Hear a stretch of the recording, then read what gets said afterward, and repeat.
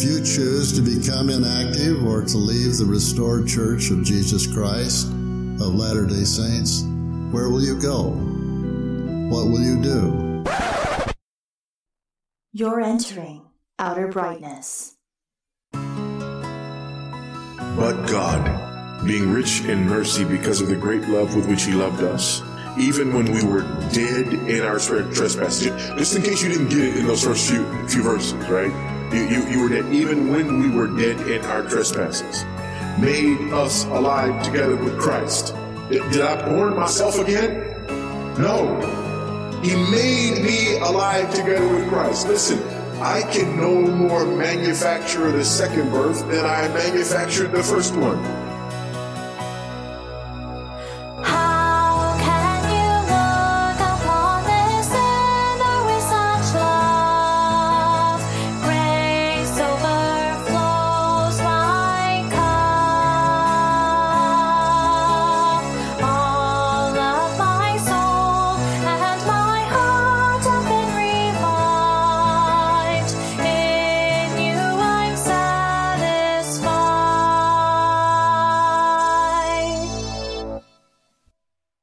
Welcome, Fireflies, to this episode of the Outer Brightness podcast. And as you can tell, we have two very special guests with us this week. We have Ben Hyink and Darren Caldwell. Is that how you pronounce your names? Is that correct? That's correct. You got it. Yes. Awesome. All right. Yeah. All that English and Greek study recently has been helping out. All right. So yeah, we'd like to thank you guys for coming out to the podcast. As a brief introduction to them, they're both pastors who are serving at Covenant Grace Church in Syracuse, Utah. We'll give more information in the details of when we publish the podcast, and also at the end, they'll talk more about their ministry. So it's a church that I was able to visit while I visited family over the holidays.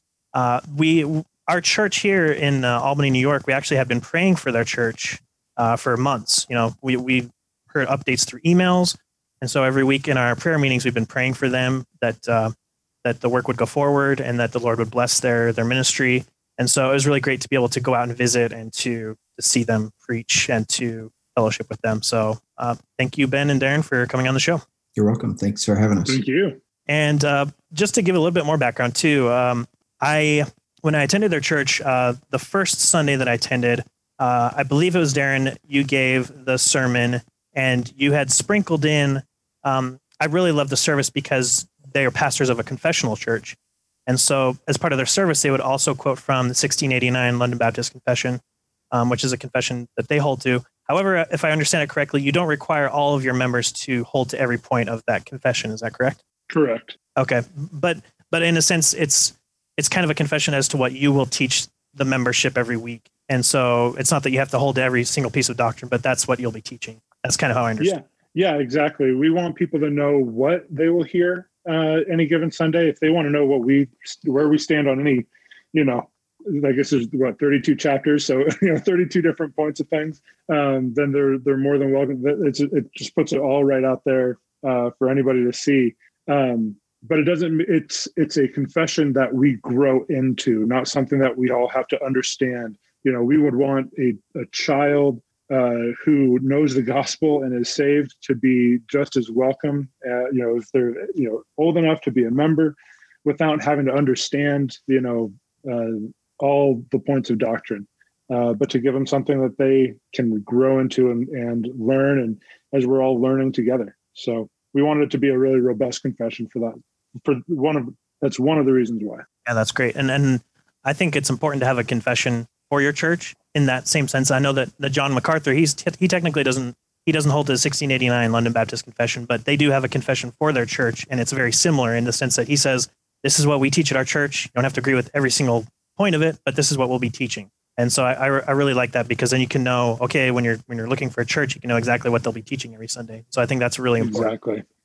Nothing secret, nothing hidden. Exactly. Yeah, and the other thing is it keeps us consistent with a historical Reformed theology. It's not something that Darren and I sat down and said, hey, let's come up with this brand new document. It was something we said, okay, let's agree with what, Reformed Baptist churches have confessed for centuries. And let's agree with that. And so it's not only gives new members or visitors an understanding of what we believe right from the outset, that we're not hiding anything. This is what we believe. It's something that also we can say, hey, this is something that Reformed Baptists have believed for centuries. Exactly. And that's when we look at the Reformers, they were not trying to do something brand new. Like you said, they were trying to show, they would, Calvin would even look back to the church fathers and compare what the church fathers had said over the centuries so that he would make sure, am I coming up with something brand new, or is this something that we can look down through the ages and see what the Christian church has taught?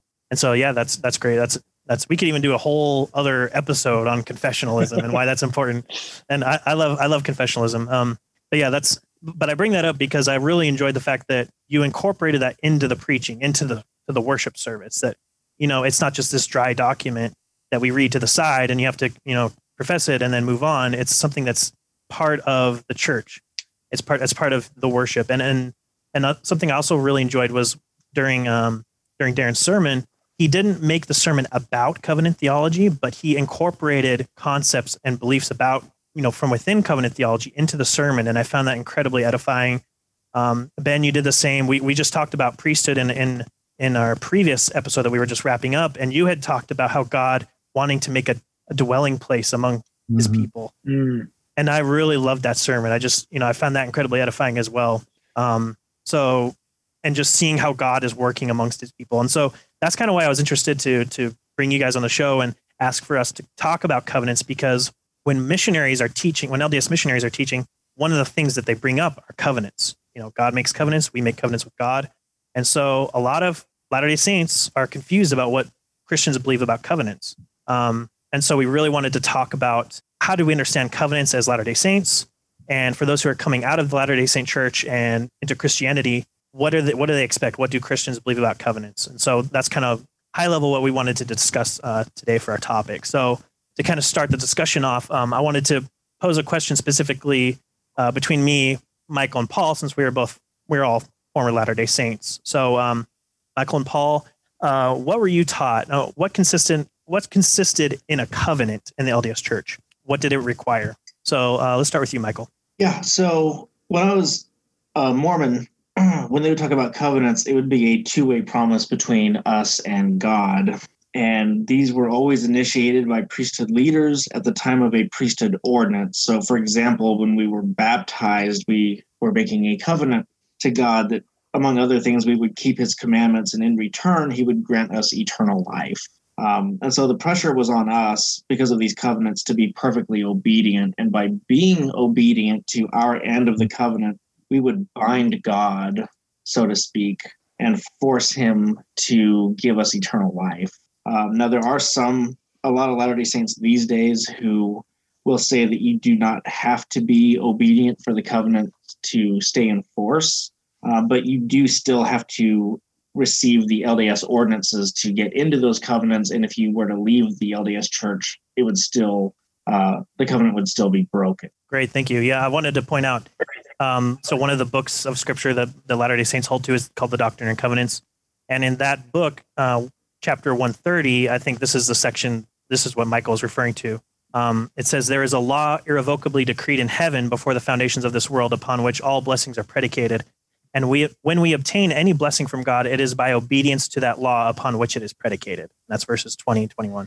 And I think that's what you were alluding to, Michael, right? When you said that when we obey God and we make these covenants, then God is kind of forced to bless us. Like if we obey, he must bless us. And then there's also that verse, and I don't remember where it is now, but where it says, I, the Lord, am bound when you do what I say, but when you do not what I say, you have no promise. So that was another one. And I mean, we'd be on our mission in the mission field. And I remember we had this whole campaign where it's like, oh, we're going to be really, really obedient this week. And we're going to bind God and force him to help us find people to baptize. And I look back at that now and I'm just like, how could I have been so arrogant to think that I could bind God through my actions? But that is what I believed as a Latter-day Saint.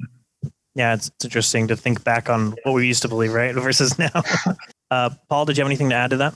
No, not much. Michael did a pretty good job covering Latter-day Saint belief on covenants. The only thing I would add is he mentioned that nowadays some Latter-day Saints will say that you don't have to be obedient for the covenant to apply. And I would just say that I applaud a Latter-day Saint if they're moving in that direction, because they seem to be moving in the direction and they're thinking towards grace. But it does not align with Latter-day Saint scriptures, as Matthew, you pointed out. So D&C 8210, I, Lord, am bound when you do what I say, and D&C 130. So it takes away that two-way promise concept that Latter-day Saints have about covenants. If you try to say that you don't have to be obedient, or that if you're disobedient, the covenant's not going to be null and void. Yeah, great. Thank you, Paul. All right, Darren and Ben. So first of all, I want to say again, thank you for coming on. And it's nice to finally have some more Reformed guys on my side. The Reformed are now outnumbering the non-Reformed. So that means, we can push stuff through the House. We can pass some bills, get stuff done here. Oh, is that what's happening here? Yeah, it's a hostile takeover. We're going to have a vote tonight. I think that me and Paul together count as like a Reformed person, or at least half of one these days. Yeah, they're quasi-Reformed. Like, we have lots of discussions, and Michael listened to a Vodi Bakum sermon the other day, and he really loved that. He's like, you know what, this whole Reform thing is sounding really good right now. And I'm just like in the corner, like, yes. We're gonna have to change our name. Maybe you've got 5 whole points or something like that. But yeah, thank you guys for coming on again. So related to the first question, how they describe how Latter-day Saints see covenants, how would you respond from a biblical perspective? Were there parts of that would be in line with the Bible, or how would you explain what a covenant is, what it requires from the Bible? Yeah, that's a great question. Hearing what you said, like I've never heard like the D&C definitions and aspects of that. But when I heard that, what I'd say is that is absolutely biblical in relation to the law, in relation to the law of merit, or what we would call, we'll get into the terminology probably here in a little bit, but what we would call the covenant of works, that if you obey, then God is obligated to give blessing. Paul talks about this in Romans 4, that to the one who works, he gets what he's due. You earn wages. The problem with it is that it doesn't recognize our standing before God since the fall. So kind of to back up a little bit, we should, when we hear the word covenant's not a word that we use often in our language. I think the only times that we really hear the word covenant brought up, unless it's like in the name of, the Doctrine and Covenants or something like that, you might hear it at a marriage ceremony, maybe some legal jargon, but even then, probably not. You're probably talking contracts. And a contract and a covenant are similar. But a covenant, one guy, a guy named O. Palmer Robertson, I think that's his name, defines it as an oath-bound promise, which is a good way to define it, because there's a lot of different types of covenants that exist in the Bible and in humanity and in the world. So when we're talking about what is a covenant, biblically speaking, usually we're looking at an oath-bound covenant or an oath-bound promise between God and men at some level. And there's different types of oath-bound promise. So there's the oath-bound promise where God says, like to the Israelites on Mount Sinai, if you obey, you will receive these blessings. Your children won't die. You'll have lots of kids. You'll have your animals won't die. Your crops will be plentiful. Blessing will shower down upon the promised land, and you'll get to stay here forever. But if you disobey, if you break my covenant, then I will break my covenant with you in a sense. I will fulfill the curse of the covenant towards you, and you will receive my wrath. I'm going to kick you out of the land. And there's going to be famine. There's going to be trial. There's going to be foreign kings coming against you. That's an oath-bound promise. That's a covenant that required obedience in order to be fulfilled. And so in that sense, the LDS definition or understanding of a covenant is correct. There is merit that if you were to obey the commands of the covenant perfectly, you would obtain, God would, because God is in himself honest, truthful, that he will not lie or renege on the terms of the covenant that he created. Every covenant that's in Scripture comes from God to man as condescension. God didn't have to make any promises to man.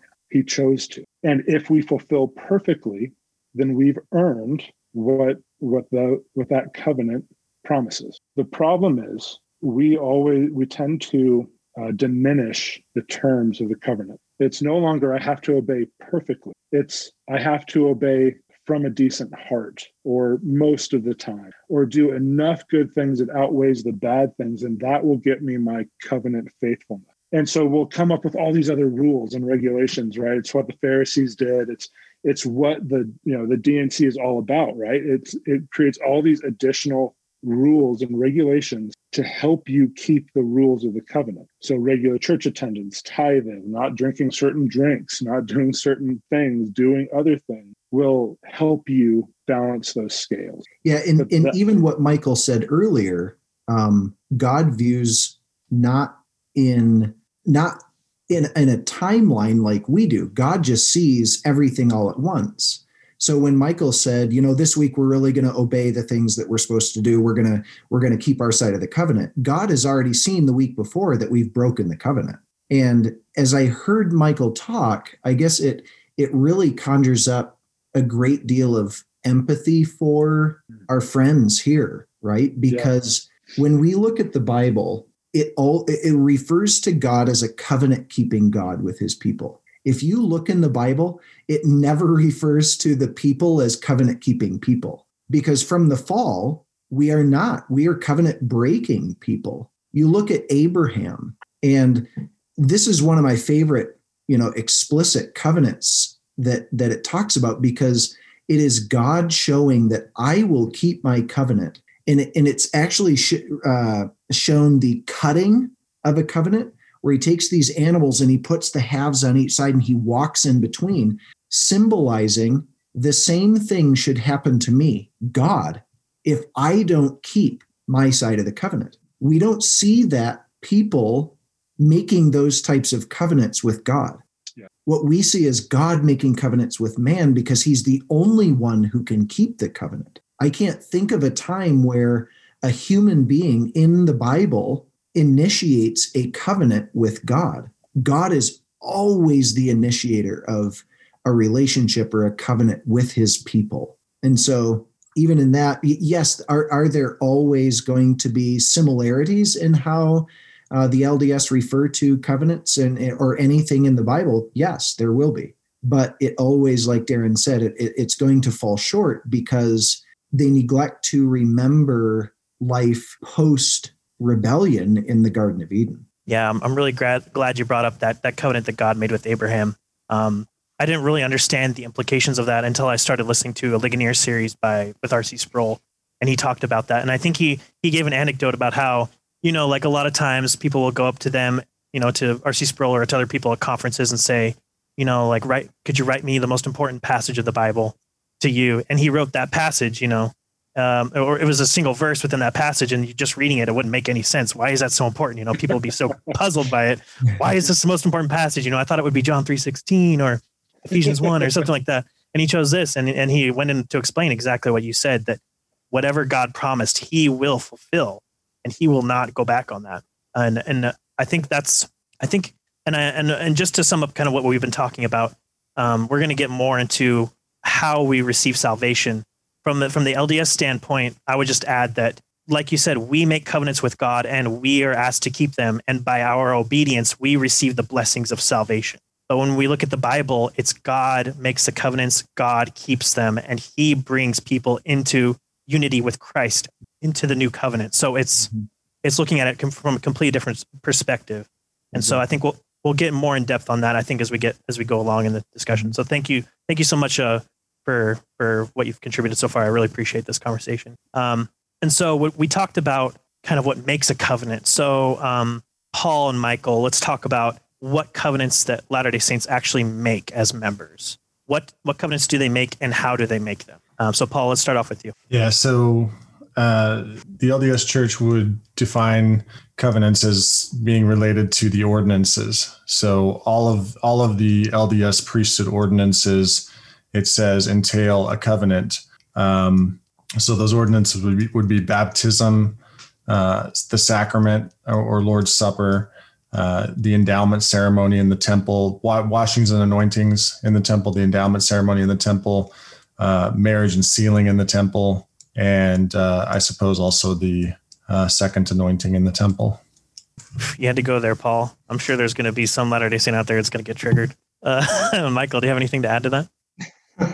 We made so many covenants in the LDS Church that I don't even remember all of the covenants that I made specifically. Like what covenants I made when I got sealed in the temple, for example. I don't even really remember it that well. But just to go over some of them, just from different ordinances, but we made covenants to mourn with those that mourn, to stand as witnesses of God in all times and in all places. We made the covenant to be chaste, to live the word of wisdom, to take care of our bodies.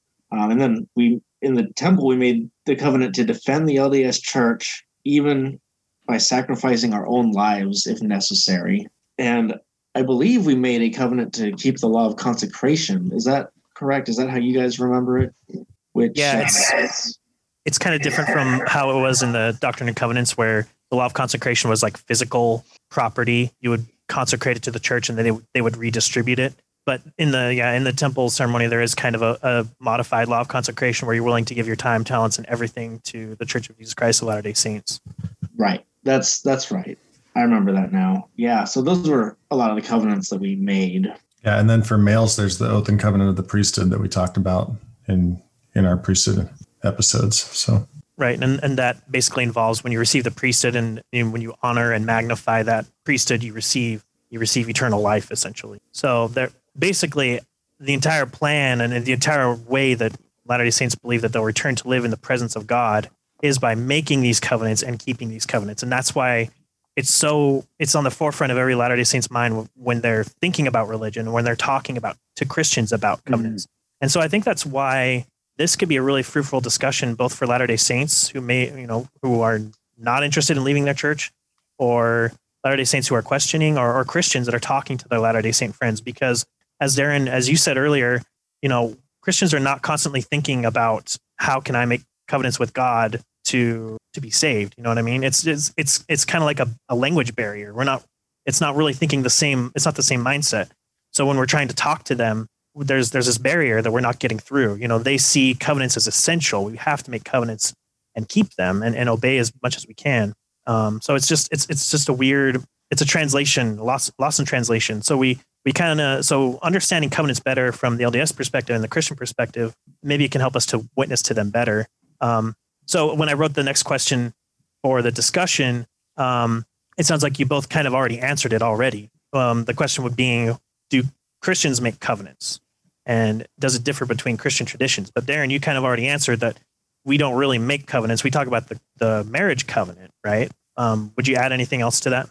Yeah. There are covenants that we make, some churches, for instance, particularly, higher church denominations like Presbyterians, some Baptists, they might have a church covenant where the members of the church covenant together. But those covenants that we make, like a marriage covenant, are between, one human being and another, or, a collective body. We don't make covenants between us and God because we are not in a position where we can make a covenant between us and God. God himself is high and exalted and far above us, and we can't hold God to anything. We can't make God obey a promise or fulfill something.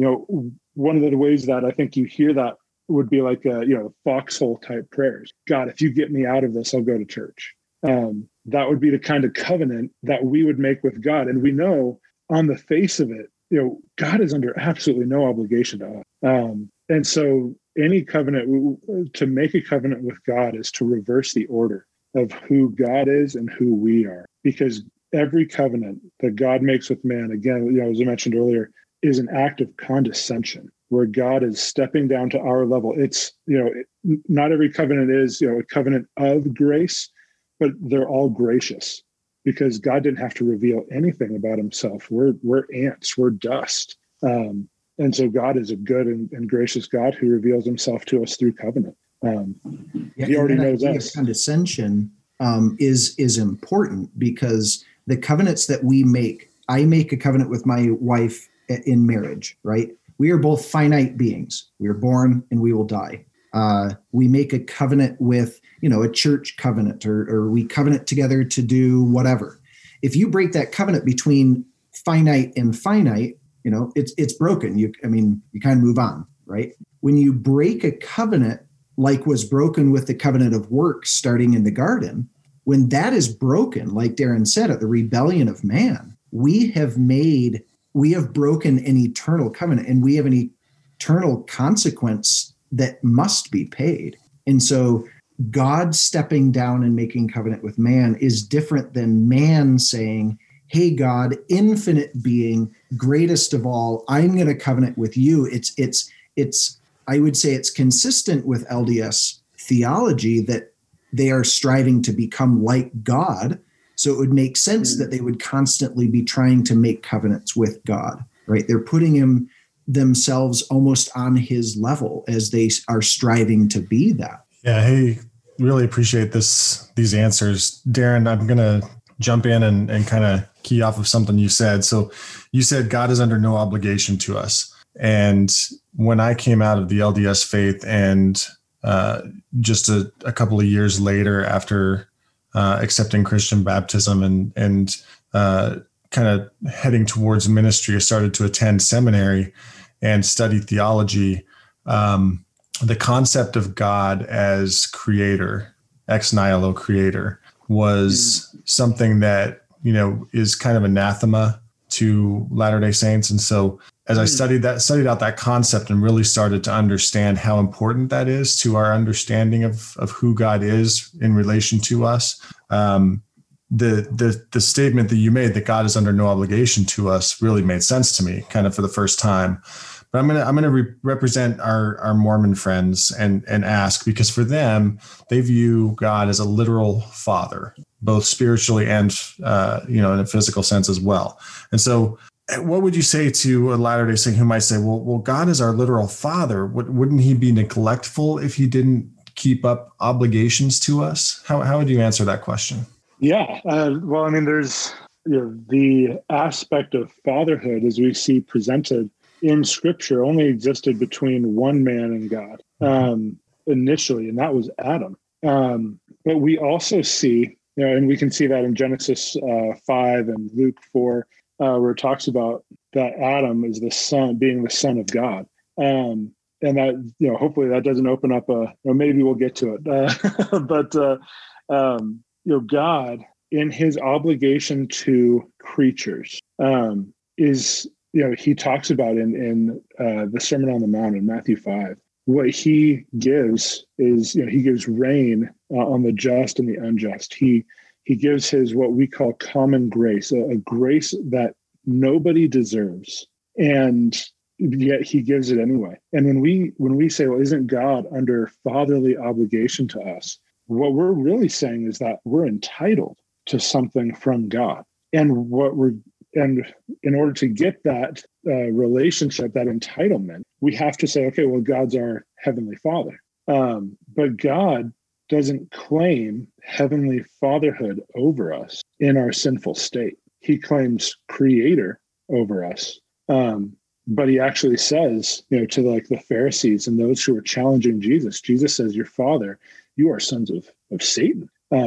You have a different spiritual father than what you think you do, because genetics doesn't count. It's what, the heart is. 1 Corinthians 15, Paul very clearly says the physical comes before the spiritual. And so that fatherhood, we can't look to a spiritual fatherhood because we have to look at what is our relationship with God grounded on biblically. What does the Bible say about our relationship with God? And it sounds great that, God's our father. But really what I think we're trying to say is God's entitled to give me something. God's obligated to give me something. God's obligated to relate to me in a certain way. But if all we are is creatures, Psalm 8 talks about this. What is man that you are mindful of him? And every relationship of ours to God has to begin at that level of humility. Because if we don't have that humility before God and understanding our creatureliness, then we really aren't going to understand anything that God does in the Bible. It makes absolutely no sense why God would say, you know what, I'm going to bring Cyrus against you, Israel, to destroy you for my name's sake, because you've forsaken my covenant. I'm going to bring Babylon against you. I'm going to bring famine against you. That sounds, if we have if God's obligated to provide for us the way that we think of fatherhood now, that would sound to us like abuse. But if we're creatures before God who have violated an eternally perfect God's command and are worthy of justice, then what God is doing isn't abusive. It's justice. And every moment of pleasure, every moment of joy that we have on this life is actually an act of grace from a God who should rightfully snuff us out. Paul, can I ask you a question kind of in follow-up to that? Is it true that the LDS teach and believe that everyone is born a son of God? Yes. A child of God. And so I think that's an important distinction as well, right? We believe that we are born in sin. The Bible teaches that we are born in sin and therefore an enemy of God. And anyone outside of the initiation of God and the grace of God in our lives will remain in that condition. And so I think even at the beginning of what they teach, God is our literal father. They believe that that is true of every person who is born. Mm-hmm. And we would say outside of God, by grace saving some, we are not born sons of God. We are born enemies of God in doing exactly what we want, and that is violating and rebelling against God. Yeah. When son of God is such an important term in Scripture because we think of sonship as genetic procession. But the Bible over and over and over, when it uses son of God, it's actually referring to a position. And what Adam is called the son of God. He stood positionally as God's firstborn to receive the blessings for obedience if he obeyed, or the curses if he disobeyed. Israel is called the son of God.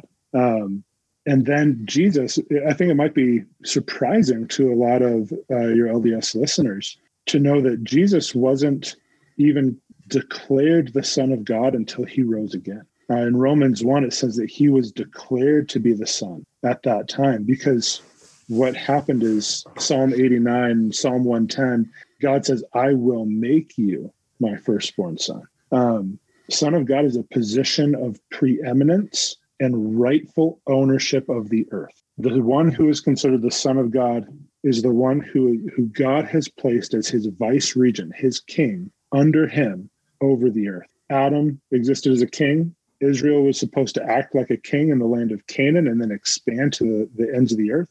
And they all failed. And so they lost that rightful spot before God and above man until Jesus came and he died on a cross for our sins, living a perfect life, rose from the dead. And then what does he say at the end of Matthew?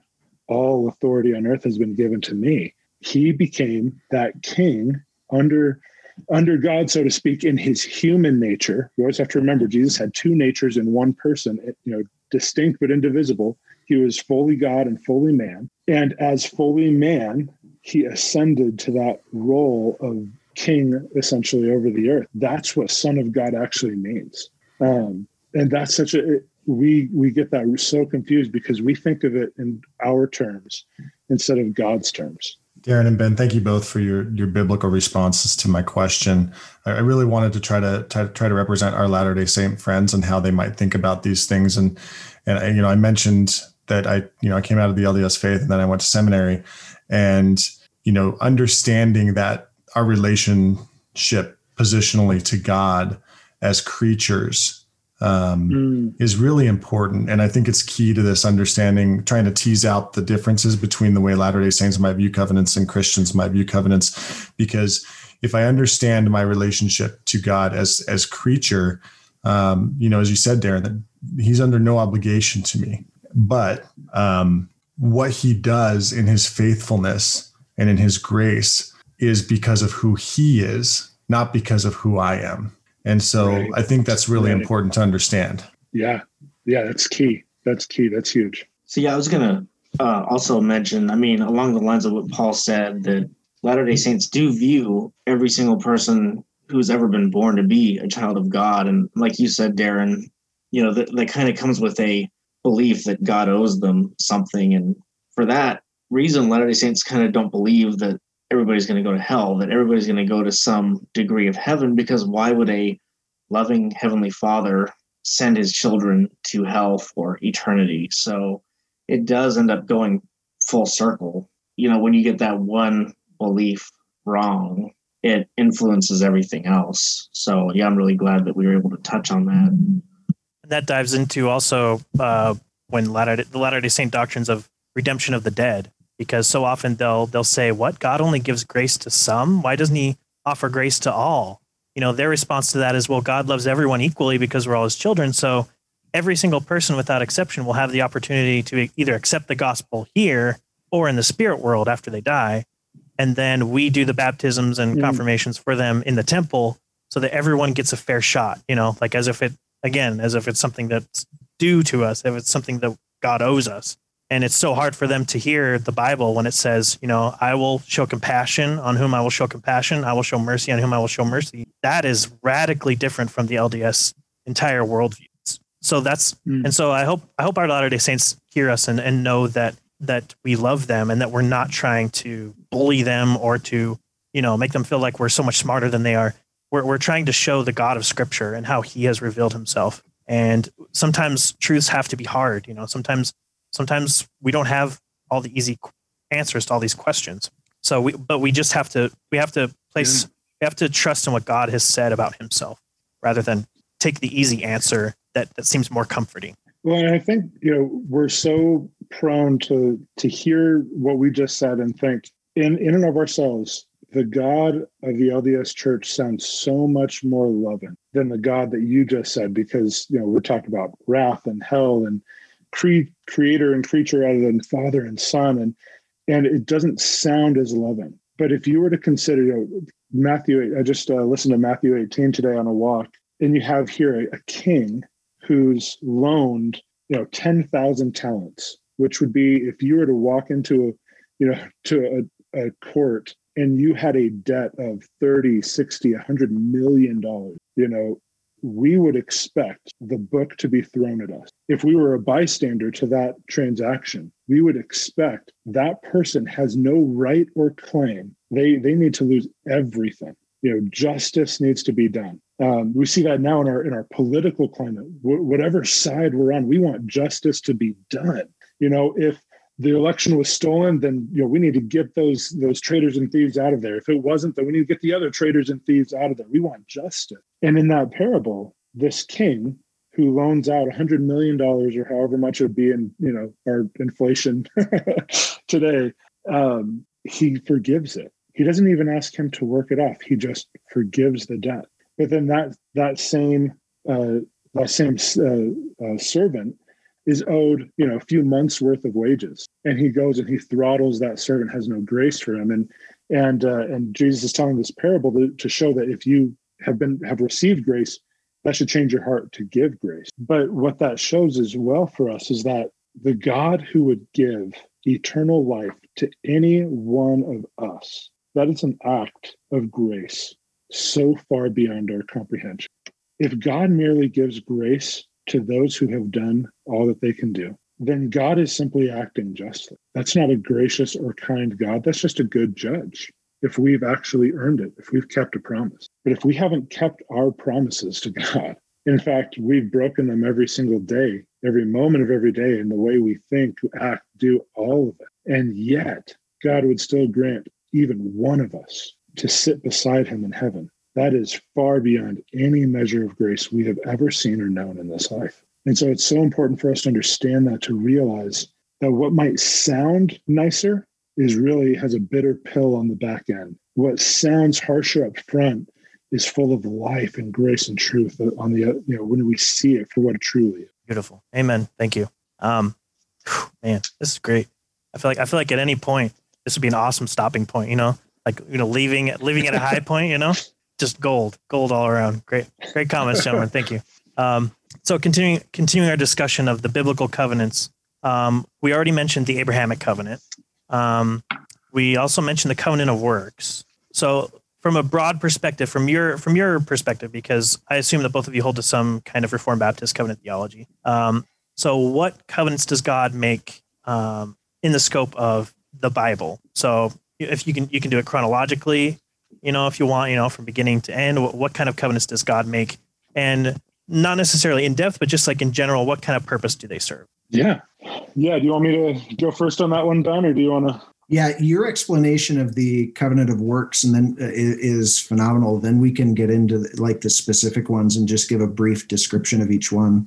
Yeah. I'll be checking you. Nice.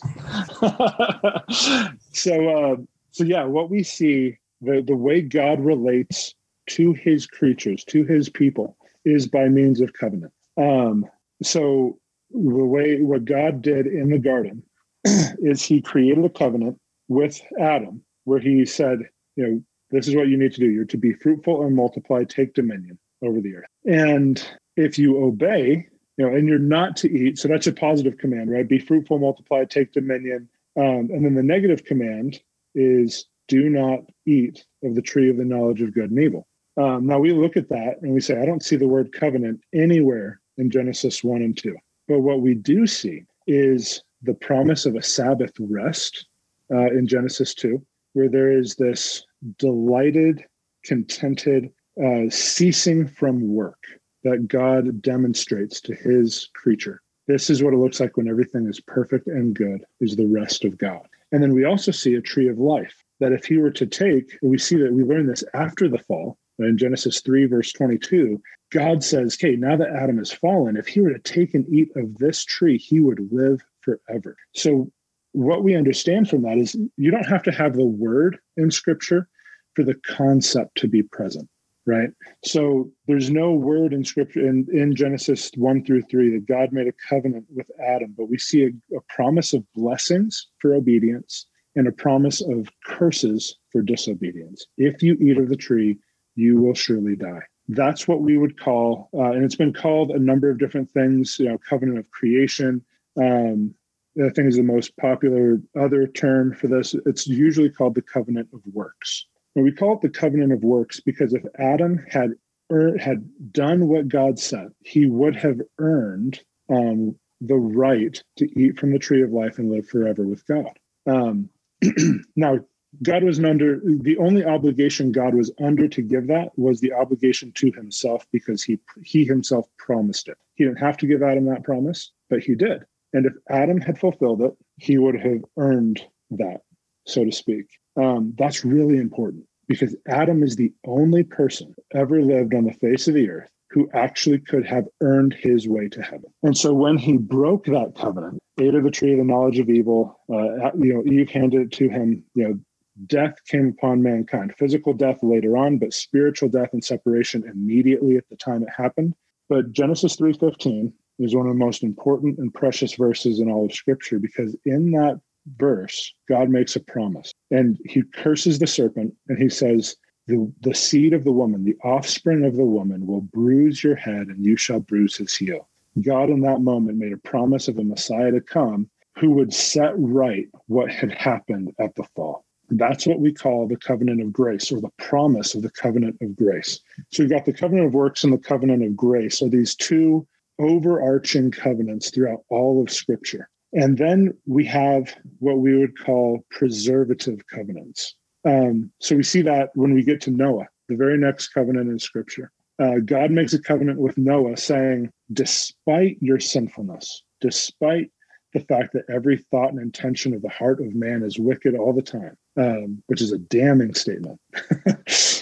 Despite that, I will not judge the earth again with water. I will not wipe out all human life again. And I'm going to set a sign of this. You're going to see my bow in the heavens. That was a preservative covenant. God basically is saying, listen, I made a promise to Adam and Eve that I'm going to bring a Messiah. So I'm not going to wipe out humankind. In fact, I'm going to preserve humankind despite their sin, which is why when we see a rainbow flag, hovering over like pride parades and things like that, it's actually really appropriate because God made a promise. He's not going to wipe us out despite our sinfulness. And he did that to preserve the line of the Messiah. And then we see another covenant that God makes with Abraham. And this covenant has both a physical aspect and a spiritual aspect. There's going to be people that come from Abraham. This people is going to be the line of the Messiah.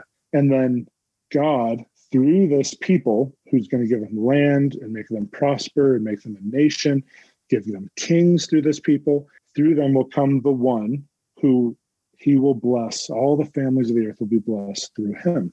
And so you have this covenant with Abraham, Isaac, and Jacob. It's repeated throughout, and God's preserving his people. And then you see the old covenant, what Hebrews especially refers to as the old covenant. And that's the covenant on Sinai, the Mosaic covenant, where God is making a covenant with his people that he's redeemed. So this is a people God's already made promises to through Abraham. Now he's codifying that covenant and saying, okay, you're my people. I have expectations. You will obey my moral law. And then you're going to obey all these other positive laws, these other extra commandments, these ceremonial laws, these civil commandments, and you're going to do that in order to obtain blessing. And the old covenant, that Mosaic covenant, is kind of like a shadow of what happened in the Garden of Eden. So we see God kind of replaying history a little bit. Here's my people. You're going to be my son. This is my first. And I think it's Exodus 4. He tells Pharaoh, I'm going to call my son out of Egypt. So here's this covenant with his son. If you obey, do this and you will live, it says in Leviticus 19. That's the essence of the old covenant. It's the essence of the covenant of works. Do and live. Well, they didn't do. and so there's all kinds of threats to the kingdom. God makes one more covenant, narrowing the focus even more. So it goes from Noah, Abraham. Now we have David. Here's this covenant of a king who's going to come through David. And this king is going to reign forever. So he's going to be and do what Adam never could do. He's going to be and do what Israel never could do. He will obey and he will reign. And then God preserves them through Judah, through Babylon, through exile. Finally, Jesus comes. And in Jesus, that promise that was made in Genesis 3:15, that promise that he made to Abraham, that through Abraham, there would be the seed who would come, bring blessing upon the earth. Galatians 3 tells us that seed, that promise to Abraham, that was the gospel. That was the covenant of grace. And God makes this promise of a covenant of grace to his prophets in Ezekiel and Jeremiah, that I'm going to give you have a heart of stone, right? Like the tablets of stone on Mount Sinai, there's the law. You can't obey it. Now I'm going to give you a heart of flesh. I'm going to bring you back to me. I'm going to give you my spirit. I'm going to revive you. I'm going to make you a new person from the inside out. And Jesus comes, and Galatians tells us he was born under the law. So he was born, even though he himself was without sin, he took on the law for us. He took on the covenant of works for us and said, there was only one person before who could earn heaven. That was Adam, and he failed. But I'm going to earn heaven. I'm going to merit salvation by my perfection in life. And on the night before he died, he came to his disciples and he offers them, the Lord's Supper, communion. And he says, this is the new covenant in my blood. And when he died on the cross, he brought into being the new covenant. He took that promise of grace in Genesis 3:15 and made it happen. He realized it in his broken body, in his burial, and then in his resurrection. And so after that, there's no other covenants between God and man. Jesus himself fulfilled it. You are either in Adam, Romans 5 says, or you are in Christ. There are two federal heads, two covenant heads. And if you're in Adam, you'll receive what Adam earned, which was death. But if you're in Christ, you'll receive what Christ earned, and that's eternal life. And so that's the essence of covenant theology, the types of covenants we see, and how it just holds the whole Bible together and reveals Jesus. Yeah, so when you look at covenants throughout the Bible and you look at each one, and there, like Darren said, that it's not always as explicit as when he was talking with Abraham, where he says, I'm making a covenant with you, or with Noah when he says, I'm making a covenant with you. You can see different elements of a covenant, right? There are the conditions of the covenant. Here are the conditions. Then there is the sign of the covenant, right? With Noah, it was the rainbow. There was with Abraham, there was circumcision, right? And then there were the rewards of the covenant, right? These things that came. If you do these things, this is what will happen, right? So you see these different elements. And so even if it isn't called, here's the covenant, right? Like David, it was very explicit, right? I mean, he says, I'm making a covenant with you and your offspring is going to be on the throne forever. And so you look for those different elements throughout what the Bible talks about. Yeah, that's absolutely great. Darren, Ben, thank you so much for that.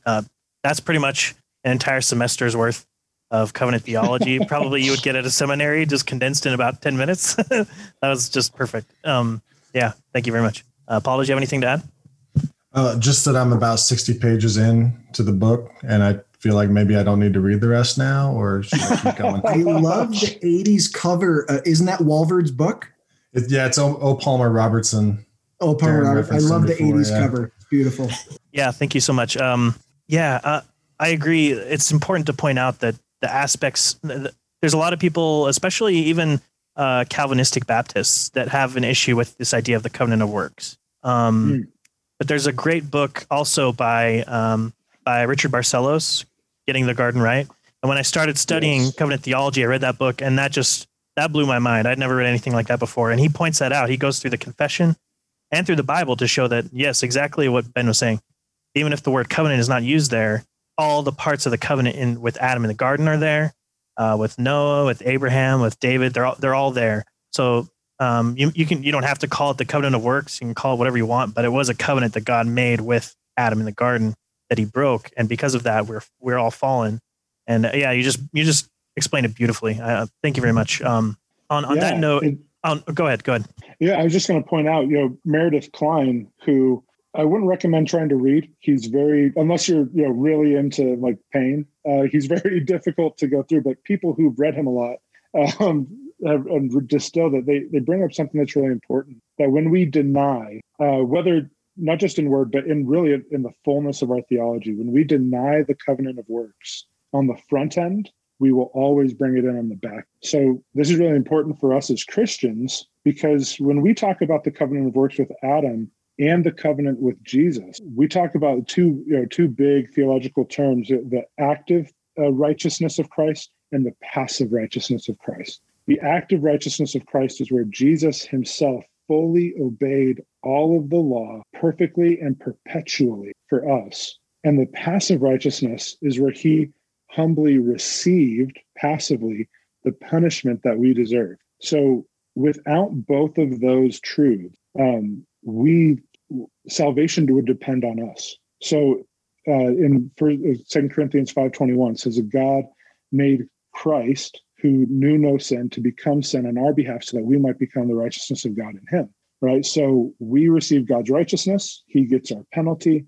It's this double imputation that Martin Luther talked about, the great exchange. When we fail to acknowledge or believe that we receive the earned, merited favor from Jesus, or another way to put it is, we are saved by works, just not ours.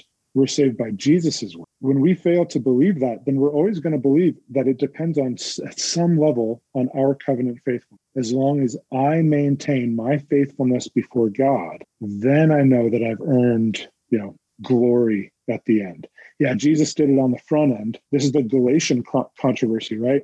Yeah, we're saved by faith, but then we're perfected by works. And Paul says, no, anathema, may it never be. We are saved by faith, and we're perfected by the Spirit through faith along the whole way through. All we do as Christians is we look to the finished work of Jesus, receive that, and then out of that, we can obey and follow God imperfectly, but in Christ it's always perfect because he was perfect. And so that's why that covenant of works, whatever you call it, is so important to Christianity. And when we lose it, we always end up with some kind of legalism on the back end just to make up for it. You're listening to Outer Brightness, a podcast for post-Mormons who are drawn by God to walk with Jesus rather than turn away.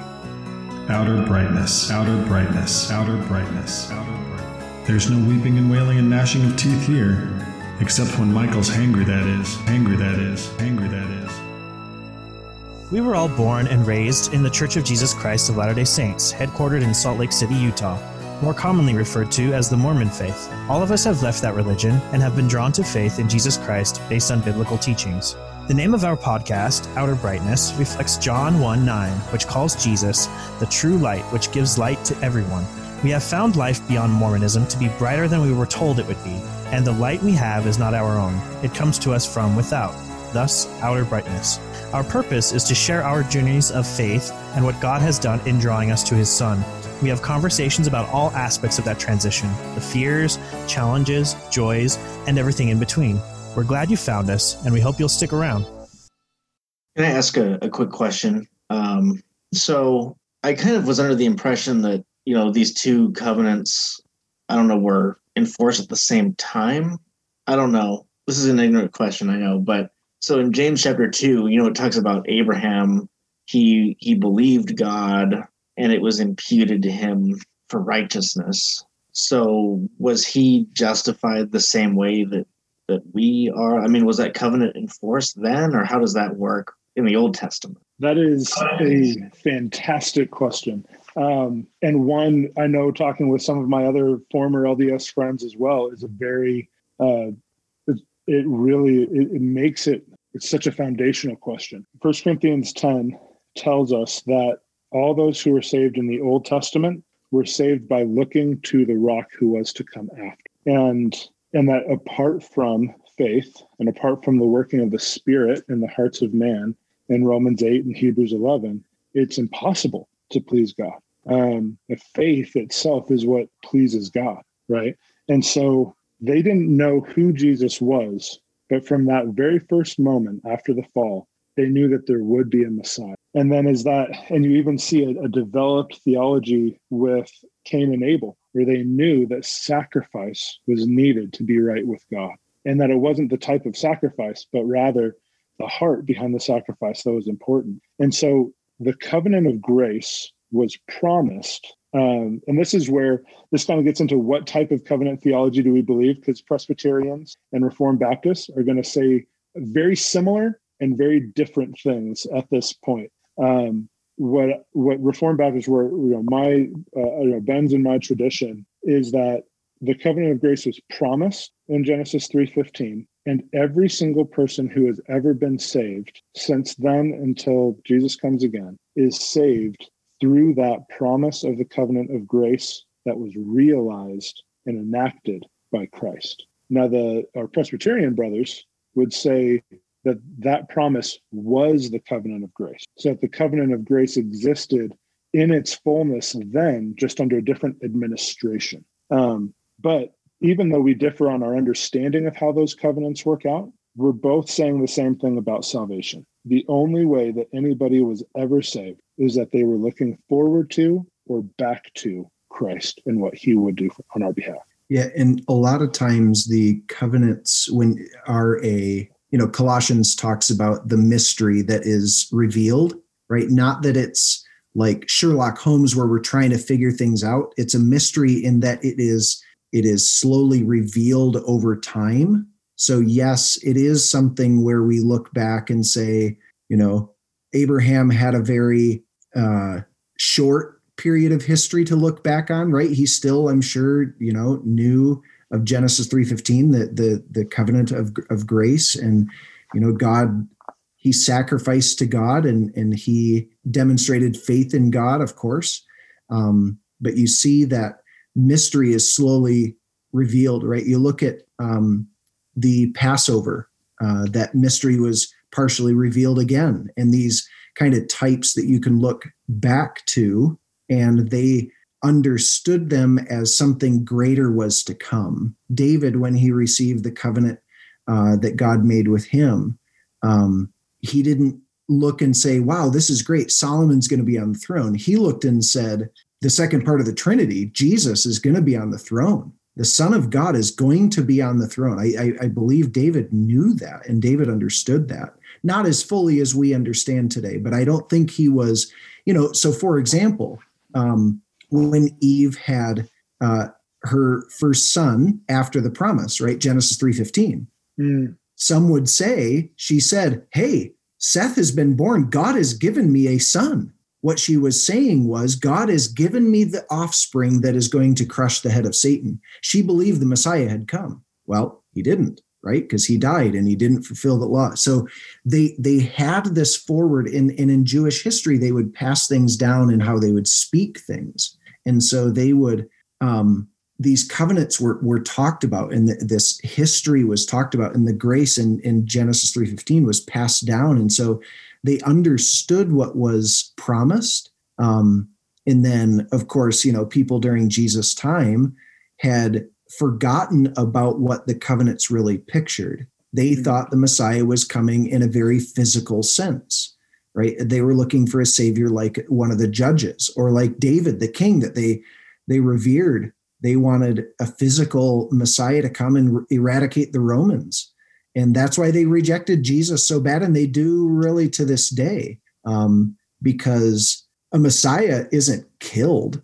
A Messiah conquers. And so that's why they rejected him in that day. And that's why they rejected him, even still today. I know that's not LDS necessarily, but. Yeah, I was listening to one of your sermons on the website. I think, was it called The Tale of Two Kings, referencing that prophecy about how the serpent would bruise his heel, but he would crush his head. And I could see, the fact, like what you just said, Ben, about, the Messiah dying. I mean, the death blow is supposed to be dealt to the serpent. And so that's the one who gets his head crushed. And so I could see it appearing that wasn't the fulfillment of the prophecy, but actually it definitely was the fulfillment of the prophecy. So kind of interesting how that works out sometimes. Yeah. I was going to mention too, like going back to your original question, Michael, the reason why Paul could quote Genesis 15 in the book of Romans for the doctrine of justification for people in that day was specifically because they're saved the same way in Paul's time as Abraham was saved. Abraham believed God and it was credited to him as righteousness. So if we took this idea that the Jews were saved in some other way than they were in the time of Paul, he couldn't be able to quote Abraham as the prototype for how we are saved. So It's the same covenant of grace since, since Adam and Eve were left the garden, they were offered that covenant of grace ever since then, with like you said, Genesis 3, when that proclamation was made. It's the same way of salvation. Yeah. Sorry, Paul, I saw you coming off mute. I was going to say something. No, go ahead. So I mentioned on Sunday as well, we talk about Israel, and I think a lot of times people get caught up in this idea because it is a people group. They call them the Jews. They say anybody who was born a Jew, they were Israel, right? Paul very clearly says not everybody who is of Israel is Israel. Wouldn't it be very inconsistent of God to say in the Old Testament, listen, as long as you were born in and you have the proper bloodline, you're good. Now you have to believe and you have to, this is how you do it. It would be very inconsistent. So something that was very helpful for me in making this distinction as I was studying is just calling them from Genesis till now, or in Genesis through Revelation, is calling them God's people, right? We even walk into, the Bible talks, well, not specifically, but the Bible, we think of the invisible church, right? If I walk by someone and I don't know they're a Christian, it doesn't make them not part of the church, right? There's the visible church, there's the invisible church. When you walk into a church as well, there are, the Bible refers to sheep and wolves, right? And not all of Israel is Israel. And so we look at that and say, there are God's people from the beginning and there are God's people through the end of history. And that distinction really helped me understand it. Because you think of Ruth, right? You think of Rahab, you think of all these people that should never have made it into the Bible and have spots in the genealogy. Yeah. Well, and I think that comes back to what you guys were saying about what an LDS covenant is, right? What makes you part of God's people from an LDS perspective? And maybe I'm overstepping here, and please correct me if I am, but it would seem that by making and keeping covenant, you are proving that you are God's people. But with God, what makes you God's people is that you have been saved by grace through faith. You have been justified by him. And that's what makes you God's people. It's John 1, it's not by the will of man or by the flesh, but it's by the will of God. And so we don't do something that makes us God's people. God is the one who declares over us, and we simply receive it by faith that we are. That's what makes us God's people. Yeah, beautiful. Yeah, exactly. I think that's how LDS would say it. Although LDS might push back and say, well, God offers the conditions of the covenant first, and then we can make that covenant with him. So I think that's kind of how they might explain that. But yeah, God not only offers the covenant, he makes the covenant, right? It's not that just he puts the offer on the table and then you have to sign at the bottom. He writes it up and signs it himself. So we've talked a lot about the covenants throughout the Bible. We've also, we kind of already answered a question later. It sounds like, I know that Darren, we had talked about how you hold to 1689 federalism, right? And so Ben, you would also agree with that? Yes, we got 3 1689 Federalists on the board. Oh man, I feel like I'm home. and just to clarify, I think for people who might be listening who don't understand that, so the idea of Adam, correct me if I'm wrong, the idea of Adam in being that federal head that passed sin down to everybody. Yep. In Adam, by one man, sin entered into the world. I mean, we're all different here, right? We probably all have different eye color, hair color, height, and we all get those characteristics from our parents. One characteristic that we get from our parents, that all of us will get from our parents, that we will pass to our children, is the sin, and that's federalism. Yeah. Yeah. Federal is the Latin word. It's the Latin use of the Greek word for covenant. So when we talk about a federal head or federalism, we're just Latinizing covenantal head or covenantalism. And, we see this in the United States. We have a federal government that was established by 50 states covenanting together, saying we will have one government. But in the Bible, we don't have, all of Adam's offspring coming together saying, we have one head and his name's Adam. And God's the one who says, there's a covenant. I'm making a covenant with Adam. Adam was created perfect, holy, and righteous. And so he was the perfect representative for all mankind. And so he is our federal head in that sense. He stands as our covenant head. If he keeps the covenant, everybody gets the blessings of it. If he fails the covenant, everybody gets the curses of it. And we might think, man, that's not fair. Why should I get what Adam got? Well, it's because, or we might say it another way. If only I had been there instead of Adam. Trust me, Adam had everything we didn't. He didn't even have a sin nature, yet he failed. We received from him because he stood in our place. And if we're a believer in Christ, we should have no problem with this at all, because we also received from somebody else who stood in our place. And that was the salvation that Christ earned. And that's, again, Romans 5 is so key for this whole understanding of federal head and federalism. In Adam, you get what Adam got. In Christ, you get what Christ got. What an amazing promise. I mean, as you start going to Ephesians 1 and 2, you've been blessed with all the blessings in the heavenly places, that God, being rich in mercy, longs to lavish upon us the riches of his kindness and grace. Why? Because Jesus earned that. He earned that for us just as much as Adam earned death for us. It's amazing grace that we get that. Let me jump in here and ask a question that some Latter-day Saint listeners might have, and I want to make sure I'm not understanding or misunderstanding as well. So Paul calls Jesus the second Adam, right? Mm.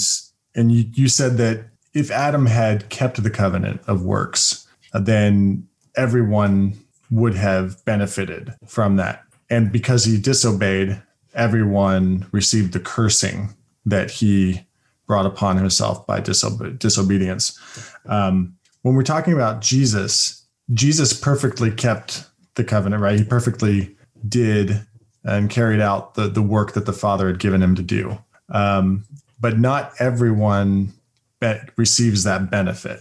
And so it almost sounds like what we're saying is that Adam keeping the covenant would have been superior to Christ keeping the covenant. So can you touch on that for us? Because I think it's a question that the Latter-day Saints might have. Totally. If Adam had kept the covenant, then everybody who is in Adam would have received it. And Jesus, in keeping the covenant, actually obtained everything for those who are in Christ. What Jesus accomplished is the same as what Adam was offered, in that obedience merits eternal life. And so, to say that Adam, would have gotten, it would have been better if Adam had done this. That's where we, at that point, we fall on the secret, the mysterious wisdom of God, where God tells us in Deuteronomy that what is revealed belongs to us, but what is kept secret belongs to him. So oftentimes when we get to this point, we wonder why. Why did God allow Adam to fail? And one of the things that, and this is where, the question of free will often gets brought up and things like that. And I won't dive too deeply into it, but God offered, he could have made Adam an automaton who had absolutely no choice but to sin, but to obey. But he didn't, because God wanted that covenant to be freely kept and ultimately earned. If Adam had no ability to fail, then he didn't really. There wouldn't have been anything to earn, because there was no possibility of failure in that sense. And so that free will, so to speak, we just have to remember free will is based on contingency. We are contingent creatures. And so our concept of free will is always undergirded by the ultimate sovereign free will of God, who is the only truly free being. Adam was free within the constraints of his creatureliness. He could have obeyed, he could have disobeyed. And God allowed him to disobey. The only reason we're given is because it pleased God to reveal the glory of both his justice and his mercy. And in Adam falling and sinning, God's justice towards sin is displayed, and God's glory towards in his mercy is displayed towards those who are saved. And that sounds to a creature to be extremely unfair. That's why we would say, man, Adam really was kind of better than Jesus. He could have earned it for everybody. But that's because we don't see things from a God-centered view. We don't value the glory of God the way God values the glory of God. And so God's revealed some of it to us. And then he asks us to receive that by faith and trust him, that God, being all wise, all good, all knowing, all powerful, has done what is right. Can the God of all righteousness, Abraham says, when talking about the destruction of Sodom, will you destroy the righteous with the unrighteous? Will the God of all righteousness do what is evil? And God, the answer is clearly no. God is the God of all righteousness. He'll never do what is evil, but he doesn't owe it to us to tell us everything about what he's done. But so it's kind of a rabbit trail a little bit on your question. Did he have the opportunity to do more than what Jesus did? And Paul would say in Romans 5 emphatically, absolutely not. Because it's all related to who is your covenant head. Adam didn't obtain the blessing. And so God doesn't operate on hypotheticals. There's a view of God called Molinism, or this middle knowledge view of God, that God just kind of sees what the best possible way forward would have been and picks that path. But God is not dependent on what we do. God determines all things. And so Adam failed, but Jesus succeeded. That makes Jesus infinitely greater than Adam in that sense. And the covenant that he earned, infinitely greater than the covenant Adam failed in, because Jesus actually did what he was commanded to do instead of Adam. So it's kind of a meandering way. I don't know if that actually answered the question, but I hope it's helpful. Yeah, it's good. And I want to kind of step back and remind our listeners that question comes from a place of, again, the assumption that we deserve salvation. Yes. Yeah. And so when you start talking about, well, the LDS view looks better because everyone is saved to a kingdom of glory, you're stepping away from the view that where God is sovereign and where we have to say, ultimately, regardless of how many of his creatures God chooses to save, God is worthy of our worship. And that's a realization that for a Latter-day Saint is tough to come to. But it's a realization that is necessary for understanding who God is and who you are in relation to him. So yeah, I appreciate the answer. Just trying to tease out some things that Latter-day Saints might be thinking as they're listening. Yeah, great questions. So I wanted to kind of talk a little bit about why there are so many different covenant theological systems. When you look at Lutherans, they kind of focus more on the law gospel distinction. They don't really have like a super detailed, robust covenant theology like that came later with the Reformers. There's also dispensationalism that has the 7 different dispensations throughout time. There's the Reformed Paedo-Baptist covenant theology that we had mentioned. There's 1689 federalism, and there's also even a different kind of subtly different Reformed Baptist covenant theology. There's so many different ways to look at all the covenants. Why are there so many systems? Why is it so difficult to tie everything together? Why didn't God just say, hey, this is the covenant theology system that you need to believe? Why didn't he just make it absolutely clear? That's a lot of questions. That's a lot of. I'm asking that question because Latter-day Saints will say, well, if God made it so clear in the Bible, why don't you all agree on the same thing, right? Yeah. So that's kind of why I wanted to ask this question. Yeah, and I think that's a fair question. Every time we come to a biblical truth, right, a theological point, there is always the danger of reading into the Bible what our either preconceived ideas or our theological structures will tell us, rather than saying, and it is very hard to say, well, just let the Bible speak for itself, right? Because we all come with preconceived ideas, right? And so there are, I would say from the outset, that is the very basic reason. So we will either swing one way, if Lutherans, say it's this because, and then they go into their history of here's the reason why we focus on this. And it comes from a lot of these things from our past, right? And what Luther taught and what these teachings and then the teaching in their church up till that point. Or we swing over the other direction and say, well, we overemphasize these things with the lack of other things, right? Dispensations, that was a school of thought that came, and started, and that person had a lot of influence, right? They had their own seminary. And so, of course, there's going to be a lot of people who follow after that in that dispensational thinking.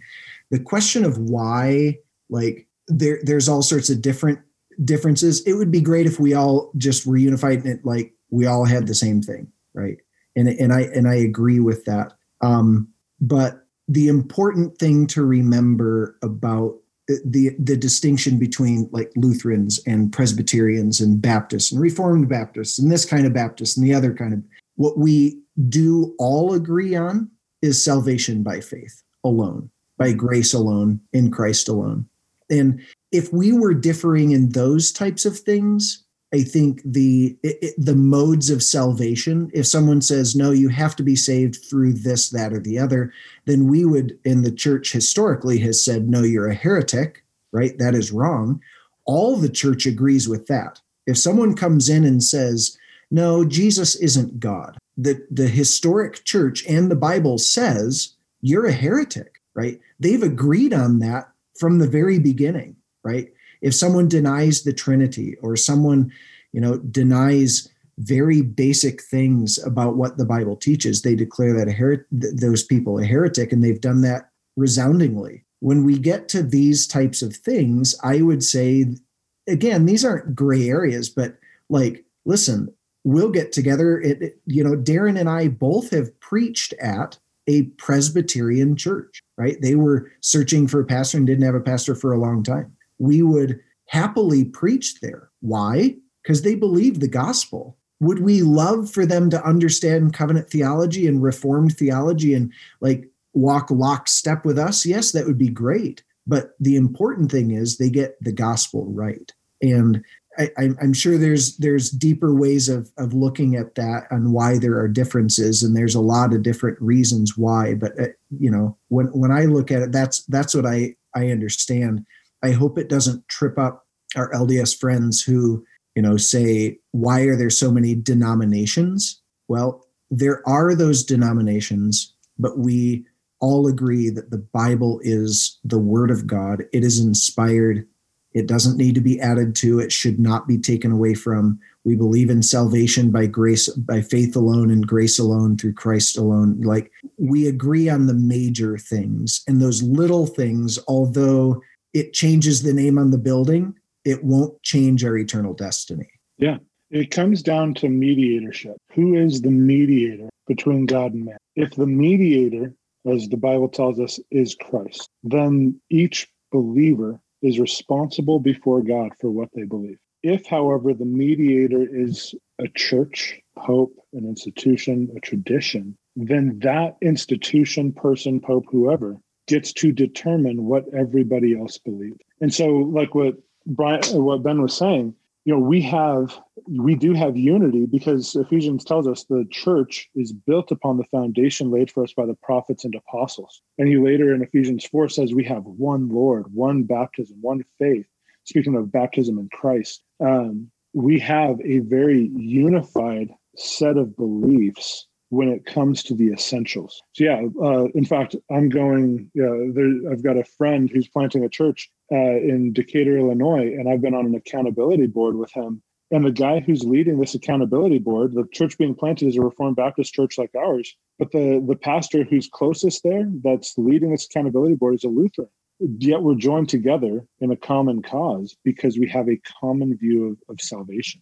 We have churches in the area around us that we would disagree with, pretty vocally about some secondary issues, but yet we know that we're on the same page. We're not in competition with one because while there's differences, there's a unity there. The reason why there's differences is because each individual believer is responsible before God for how they come to Scripture and what they understand from Scripture.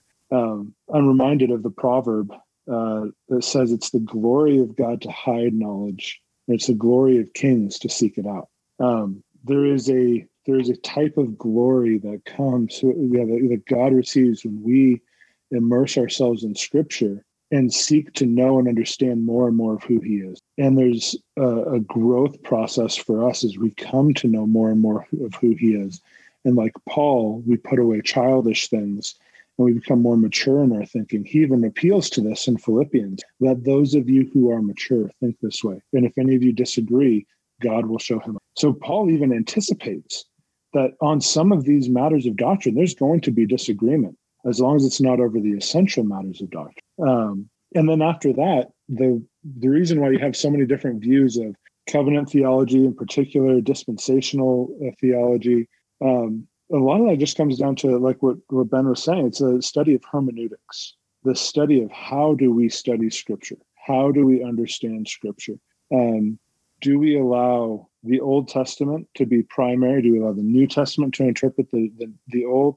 All these different systems that we use to study and interpret Scripture, which should come out of Scripture itself. Hopefully, we're allowing Scripture to interpret Scripture, but we're all going to come with our preconceived notions and theologies and ideas. But we have to always let Scripture judge those theologies, judge those ideas, judge those systems, and see if they hold to be true. So, for instance, dispensationalism, there's a ton of different kinds of dispensationalism. So I'll refer to the original late 1800s, early 1900s version of dispensationalism actually believed that Old Testament saints were saved by keeping the law. That's actually a denial of key central Christian doctrine. And so we would look at that and go, that is an unbiblical, even heretical system for understanding Scripture. And now that system has changed. So you have somebody like MacArthur, who's who would consider himself dispensationalist, but he doesn't believe that the Old Testament saints were saved, through the law, but that they're saved by grace through faith. So we hold to this consistent, unified belief in the method of salvation, but we have differences in how we understand Scripture because we come at Scripture in different ways. Yeah, and I think Darren touched on a couple things I think that's important. There are primary things and there are secondary things, right? Primary things, Scripture being the Word of God, Jesus being God. Jesus is the only way of salvation. Those types of things, those primary issues. Then there's secondary issues, right? What type of music do you have in church? I would put, the type of eschatology that you believe in, right? Like there are a lot of different things that we need to be gracious with people on. And it's very hard, right? When we would like everybody just to believe the right thing, because of course, what I believe, it's biblical, it's in the Bible. So why doesn't people believe it? Right. And they would say, well, it's in the Bible, Ben, why don't you believe what I believe? But on those and that's what I love so much. On the primary things, we celebrate, we get together, we pray, and we love it.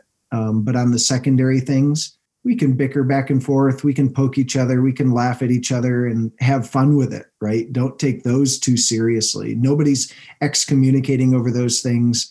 And if you do, you probably shouldn't.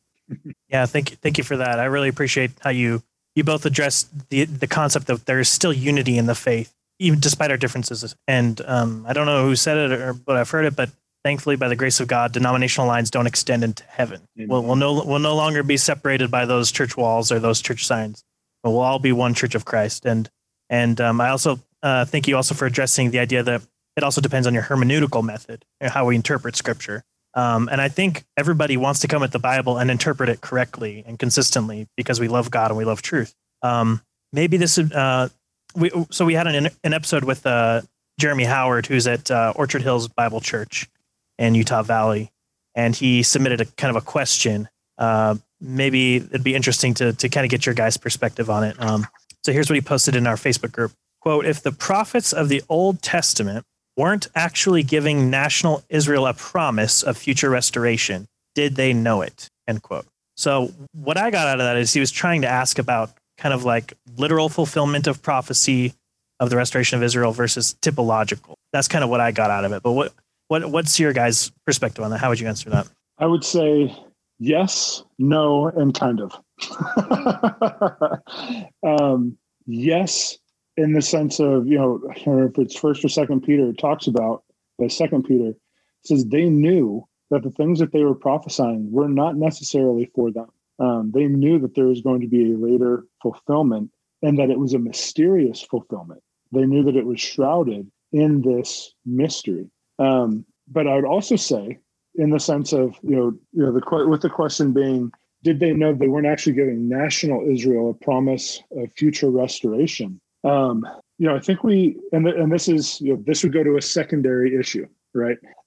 Because what I'm going to say, some people would probably very strongly disagree with it. But I would say that we make an error when we assume that the spiritual fulfillment, what we would term spiritual fulfillment, isn't literal. We usually use that as our hermeneutic, right? Well, I'm literal. I'm a literalist. If God made a promise to Abraham to give him the land, and he walked through the land from north to south, and God promised that he would restore Israel to that land, then there has to be a future restoration for the people of Israel. And so we need to be allies with Israel and all those other things that go along with it. A physical fulfillment is not necessarily a literal fulfillment. God himself is spirit. The physical is not the ultimate. God himself, being spirit, reveals to us that the spiritual is preeminent. And so spiritual fulfillment is a literal fulfillment. It's just a fulfillment in a way we didn't expect. G.K.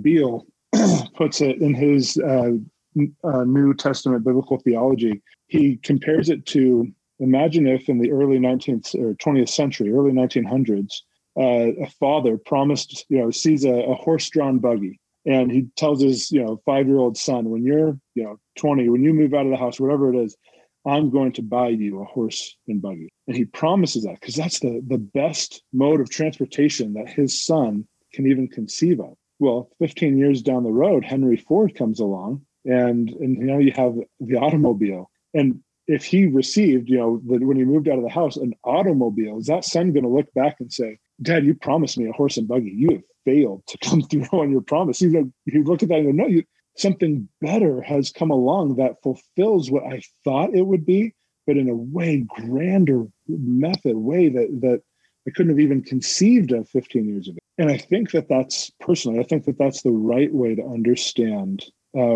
Scripture, so that when the new covenant, Jeremiah 31, Ezekiel 36 says, I will restore Israel. I will gather Israel back to me. We actually see that happen in Acts 2.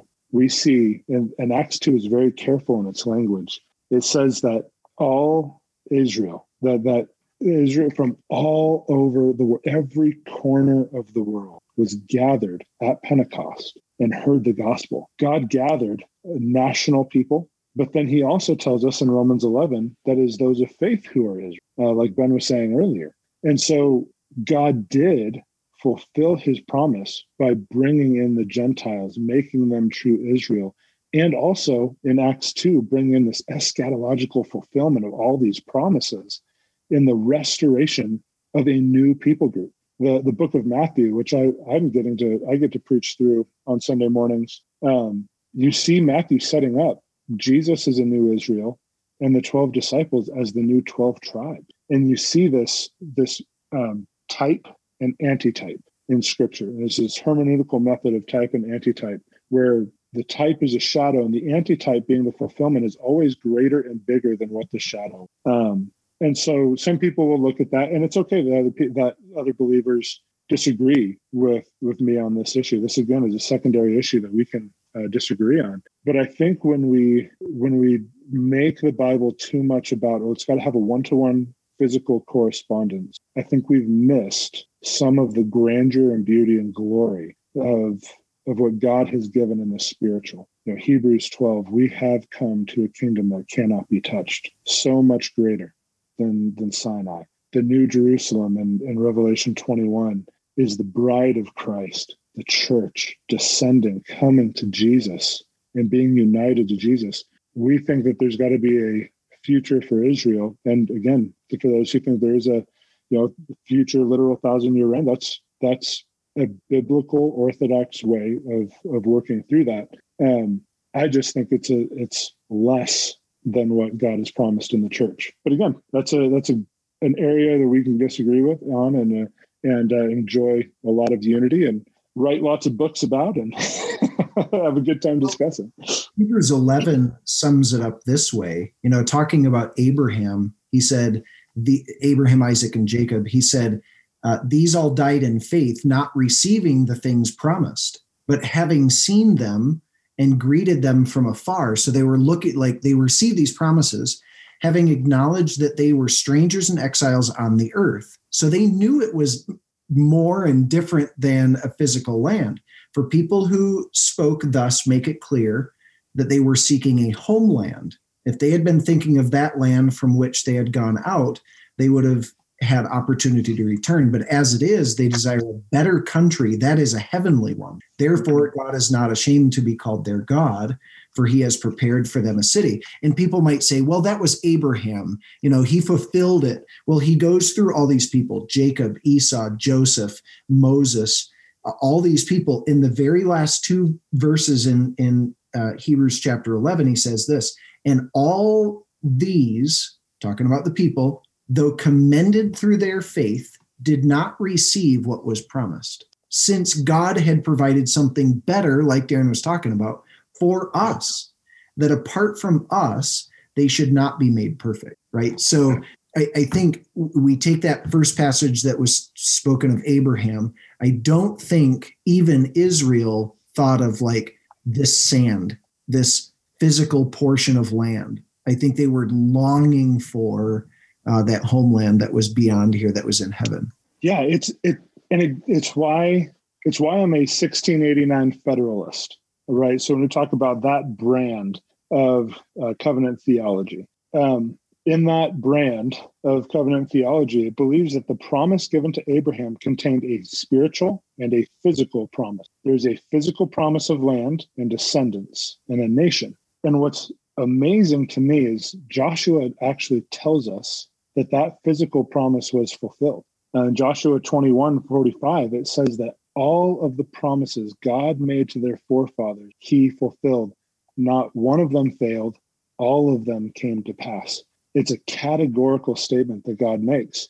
And so when Israel conquered the land, they were actually fulfilling the physical, preservative promise that God covenanted to Abraham. But there was a spiritual promise underlying all of that a seed would come who would bless all the earth. It wouldn't be a national blessing. It'd be a global blessing, and it would come through faith. The faith that Abraham had before the promises of circumcision and covenant faithfulness in Genesis 17 and 22 came about. So that dual nature of the Abrahamic covenant, I think, is so key to understanding what was going on in the Old Testament. Well, there was a lot of physical things that were shadows pointing forward to an ultimate reality, but that ultimate reality is fulfilled in Christ. And that's why covenant theology, what really changed for me, growing up as a Christian in a Christian home, and I grew up believing, in a dispensational, more of a dispensational bent and belief system. But when I came to Scripture, I didn't see Christ in the Old Testament with that. I didn't understand what all those laws were about. I was just like, well, that was for them. That was one of the key things that covenantal theology really unlocked for me, in my experience of it, is it helped me see that all of it, from beginning to end, Genesis to Revelation, it's all about Jesus. And whether it's a shadow or the substance, the promise or the fulfillment, Jesus is at the center of all of it. And that really shaped, just why I love covenant theology and why I think it's so helpful to us as believers to see that structure, because it really points us to Jesus and the gospel over and over and over. Man, thank you so much. It's funny because as both of you were answering, it answered probably 3 or 4 of my questions that I submitted to you guys. So I don't know if you were consciously thinking about that or if it just worked out that way. But one of our listeners, Andrew Mills, asked, well, why are covenants so important to Christians? Why is it so important to understand covenants? And I think you nailed it right there, Darren. At least for me also, when I came out of Mormonism, it's very difficult because what do you keep? What do I throw away? Was everything I learned as a Mormon wrong, or is some of it okay? And I had to we each have to deconstruct what we previously were taught and what we believed. And so that was part of it. Covenants. How does that all work out? And as I started studying, I was introduced to Reformed theology through James White, his debates, his program. I was attending simultaneously a Reformed Baptist church and an OPC church. I really wanted to give Presbyterianism a fair shake. We've talked about in previous episodes where the Book of Mormon, correct me if I'm wrong, Michael, you're the Book of Mormon master, but it says something along the lines of all those who believe that an infant has a need of baptism for remission of sins, even has the thought of it, is condemned to hell. Something along those lines, right, Michael? Yeah, very close. If you should die while in the thought, you will go straight to hell. Wow. Yeah. So when I found out that some Christians baptize infants, I was like, okay, I don't want to let my bias affect me and my theology. I want to come to the Bible and I want to know what God teaches, So I was studying covenant theology. I was studying the Reformed Paedo-Baptist covenant theology, Reformed Baptist covenant theology. And actually I wanted to show, I have a few books related to covenant theology. I don't have the English version, actually. This is the French version. Pascal Deneau's book. Great book. I forget what it's called. The particular Baptist covenant theology. The distinctiveness of 17th century particular Baptist or Baptist covenant theology. It's a long title because it was a thesis that he turned into a book. Well, that's why I bought the French version because I served my mission in France. So I wanted to get through it. I read it in English, the entirety of the book in English. And I was like, hey, he has a French version. I'll read that eventually. And I gave my English copy to my pastor. So that's why I showed this one. But nice.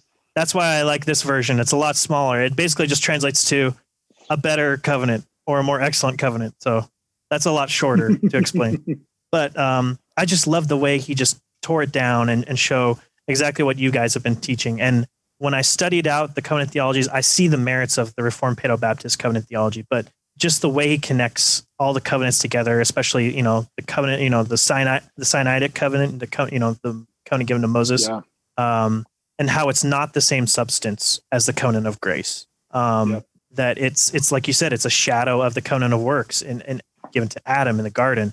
Do this and live is the kind of the motto of the Sinaitic covenant.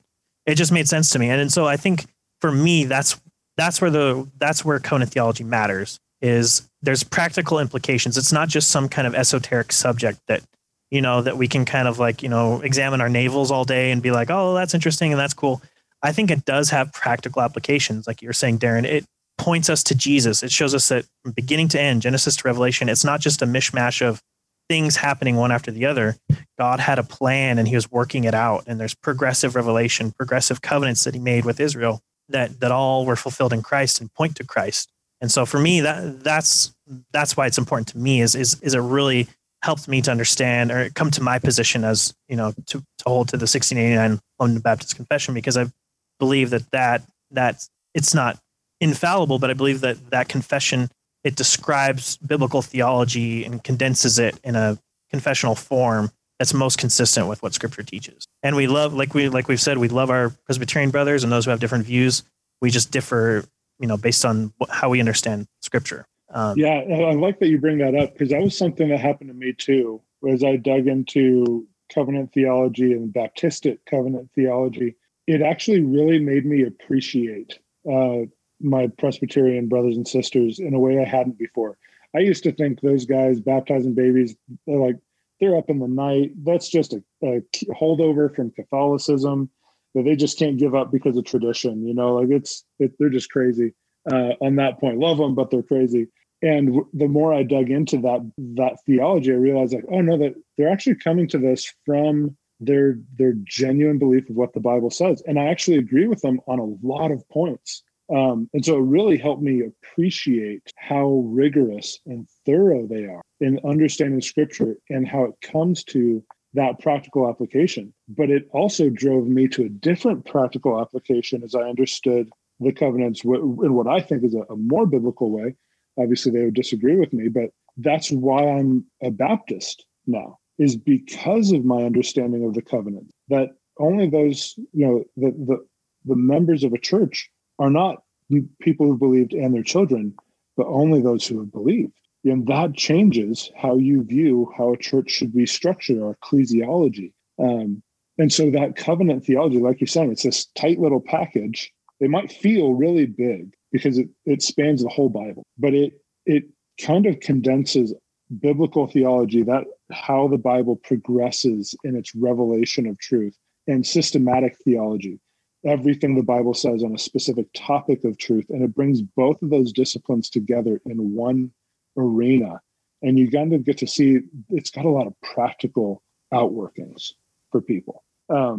If it's okay, I want to touch on that listener's question as well, Andrew's question, because he also really wanted to know, how does covenant relate to obedience? And I think that comes a lot back to a lot of where you guys are saying LDS people come from, that God makes a covenant with us, and then we respond with covenants to God and we obey. And so covenant seems like, from an LDS perspective, to be a foundation for our obedience to God, our faithfulness to God.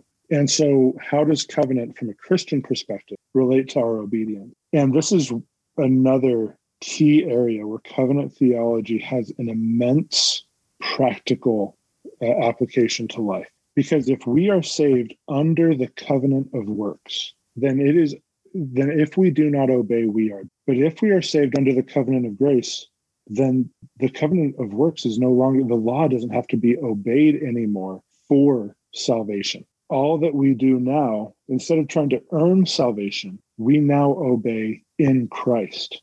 So all of our obedience, like the Heidelberg and the Orthodox Baptist catechisms, highlight that all of our obedience to God, even as saved individuals, is tainted with some measure of sin, because sin still, the old man still clings so closely. And so no act of obedience, as pure as we could imagine and personally, will ever sufficed for the perfect command of God. But in Christ, it is reckoned as being a righteous act, not because we did it, but because Christ fulfilled all of it. So we no longer obey for salvation, but we obey because we're saved. And in fact, our relationship to the law has changed. So the law still exists. It's still an abiding commandment for us. We don't throw out the law of God, but it no longer has the power to condemn, and it no longer is looked at as being what is meritorious for us or condemning to us, but it's been fulfilled.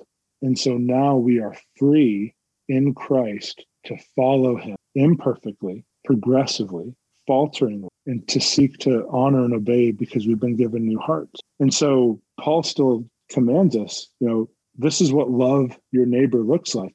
It looks like obeying your parents, not murdering, not committing adultery, not stealing, not coveting, not bearing false testimony. He lists the second table of the law. Love fulfills the law. Well, Jesus fulfilled it for us, and now he commands us to love. And as we love one another, we are actually obeying the commandments of God. Romans 8 is thrilling and amazing in this capacity. It says, we're no longer condemned because we're in Christ. And, what we could no longer do in the law because of the weakness of human flesh, God did, right? A beautiful, amazing, just bomb of a verse. What we couldn't do, God did. And then verse 4 follows it up, so that we might fulfill the law in Christ. So we no longer have to obey it to perfection. Jesus fulfilled it. But if we're in Christ, then as we live out that love for neighbor and love for God, we obey the commands because he gave them. Yeah. And I think in summary, it's helpful as well to think of it in the idea of identity. Mm-hmm. I think there are certain belief structures that people are striving for a certain identity, right? I want people to know that I'm this way, so I do these things, right? In order to fulfill this covenant, I need to do these things. And it all boils down to the things that I do. I'm striving for an identity, right? Whereas as Christians, believing what the Bible says, we live from an identity. We are children of God. And because of that identity, we live differently. Not in order to grab at an identity and try to be a certain thing.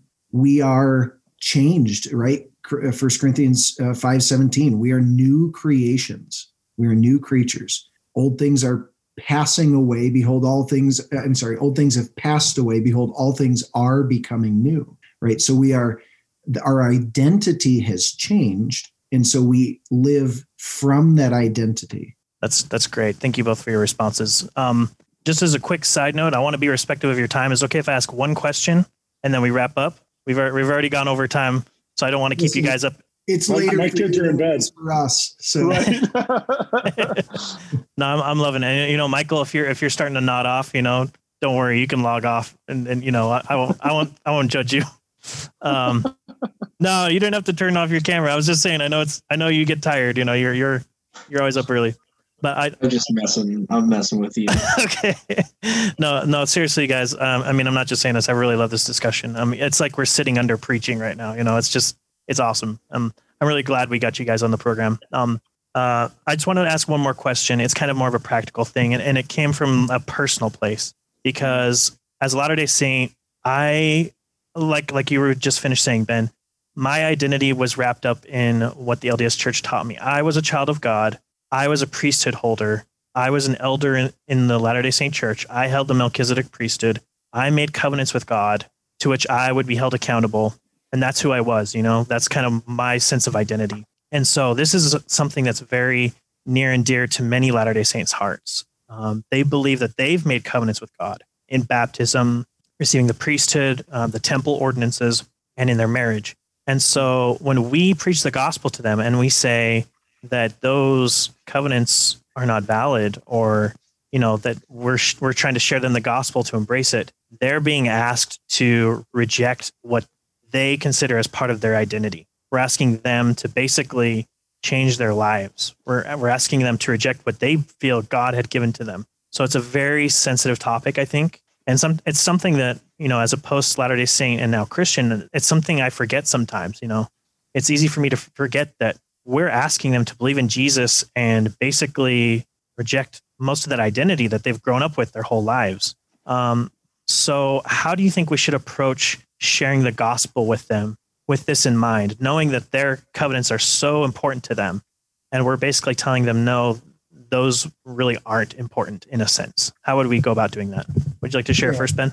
And obviously you have to be very sensitive in how you do that, right? I mean, you can drop bombs on people all day and they'll reject Jesus because of your approach, right? So that's important. How would I do it? I would emphasize freedom. And what I mean by that is most of the LDS that I meet do not feel free. They are burdened with all the things that they must continue to do to reach a whatever level of heaven, right? The highest level, of course, is the goal, right?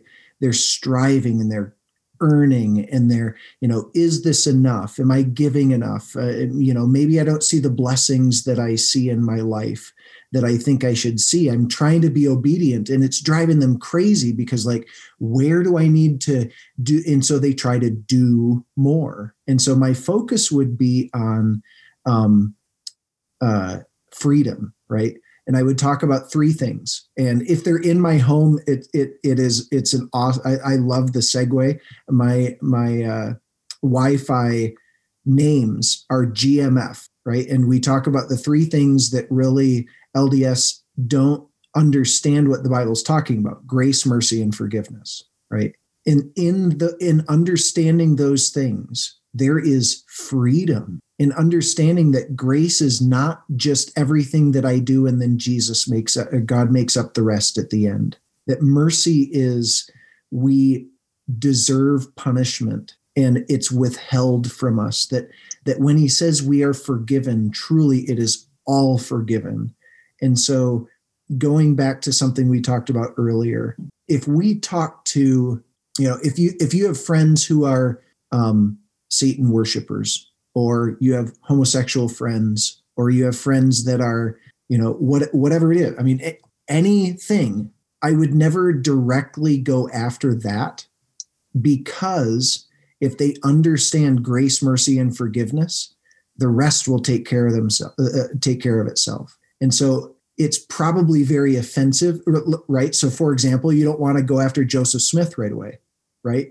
Because they're very oh man, they bristle. Even people who aren't attending a ward every Sunday, right? Who haven't maybe attended in years. You mentioned Joseph Smith, and man, they're the strongest Mormon you've ever met. So I think going after the primary issues instead of secondary issues, talking about, your final authority. Is it the Bible? Is Jesus God? Why? How are we saved? We're saved by grace. And then not that the covenants aren't important, but they're secondary. You can talk about that. And that's where the discipleship comes in, where you are deprogramming and then reprogramming, right? And so it is important, but when I share the gospel with them, I probably won't ever bring up covenant theology by name. I'll talk about it the whole time, of course, but not by name, because that's not what's primarily important. Yeah, I love what you said there, especially about grace. I remember one time having a conversation with a Mormon missionary, and it was one of I still pray for this missionary, because we got to a point in our conversation where we were talking about grace, and I was describing the grace that we have in Jesus. And he actually asked me, what is grace? And it revealed the biblical view of grace was so different from what he understood. And talking about those covenants, this is something that is so near and dear. If I don't fulfill these, if I leave the church, that is the one thing that's going to damn me, because I'm breaking these covenants that I've made. Again, it touches on what you're saying, Ben, about freedom. If you are saved by grace after all that you can do, how could you ever know whether or not you've done enough? And if we're really honest with ourselves, no matter who we are, if you look at your covenant vows to your wife, to your spouse, to your husband, can you really say you've ever kept them perfect? And what if I were to tell you that there was one person who did keep every bit of the biblical command perfectly, and he did it for you if you believe in him? And that, I think, is the key to that. These covenants that you've made between you and God, you've already broken them. You've already failed. You've already failed to do everything perfectly. And the Bible is clear that these extra commands, if it's not in Scripture, it's not a good command. It's what the Pharisees did.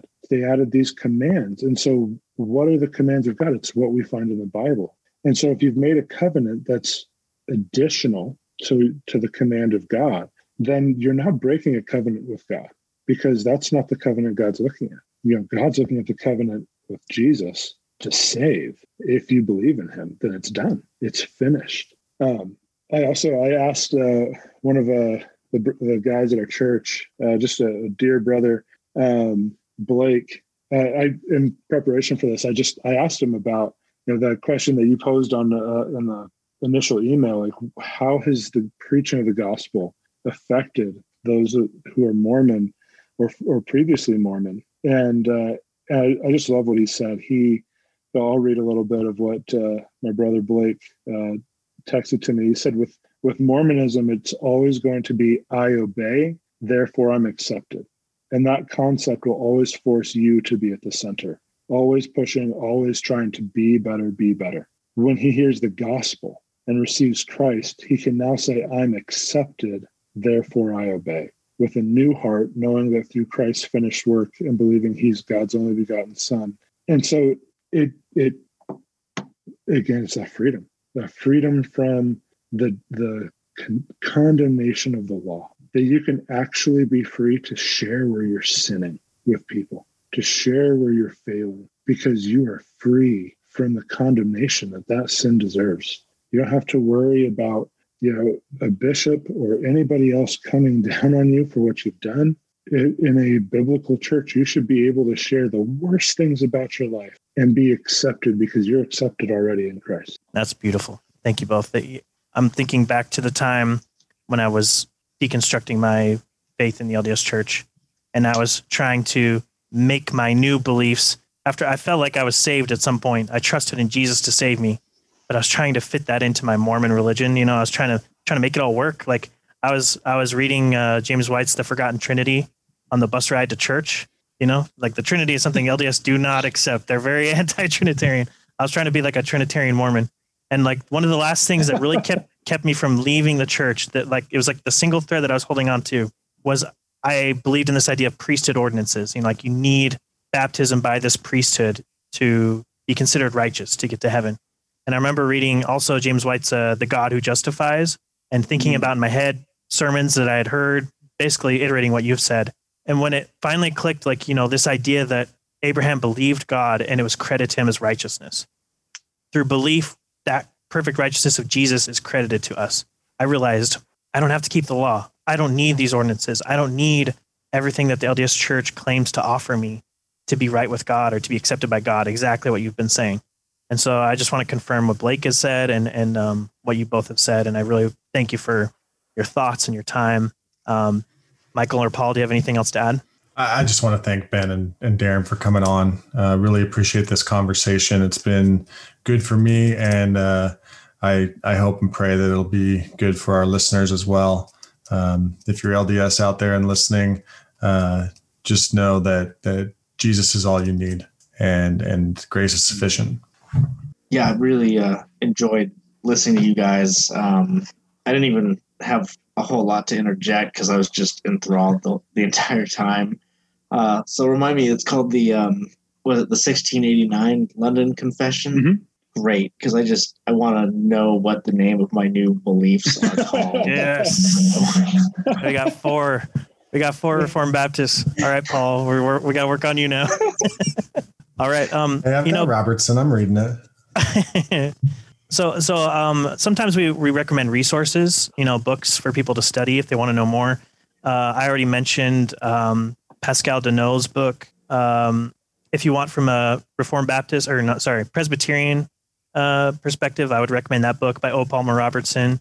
There's also one by Michael Horton. He has a slightly different view. He's also a Presbyterian, and his is called Introduction to Covenant Theology, I believe. R.C. Sproul has a book also, The God of Promises, or something like that.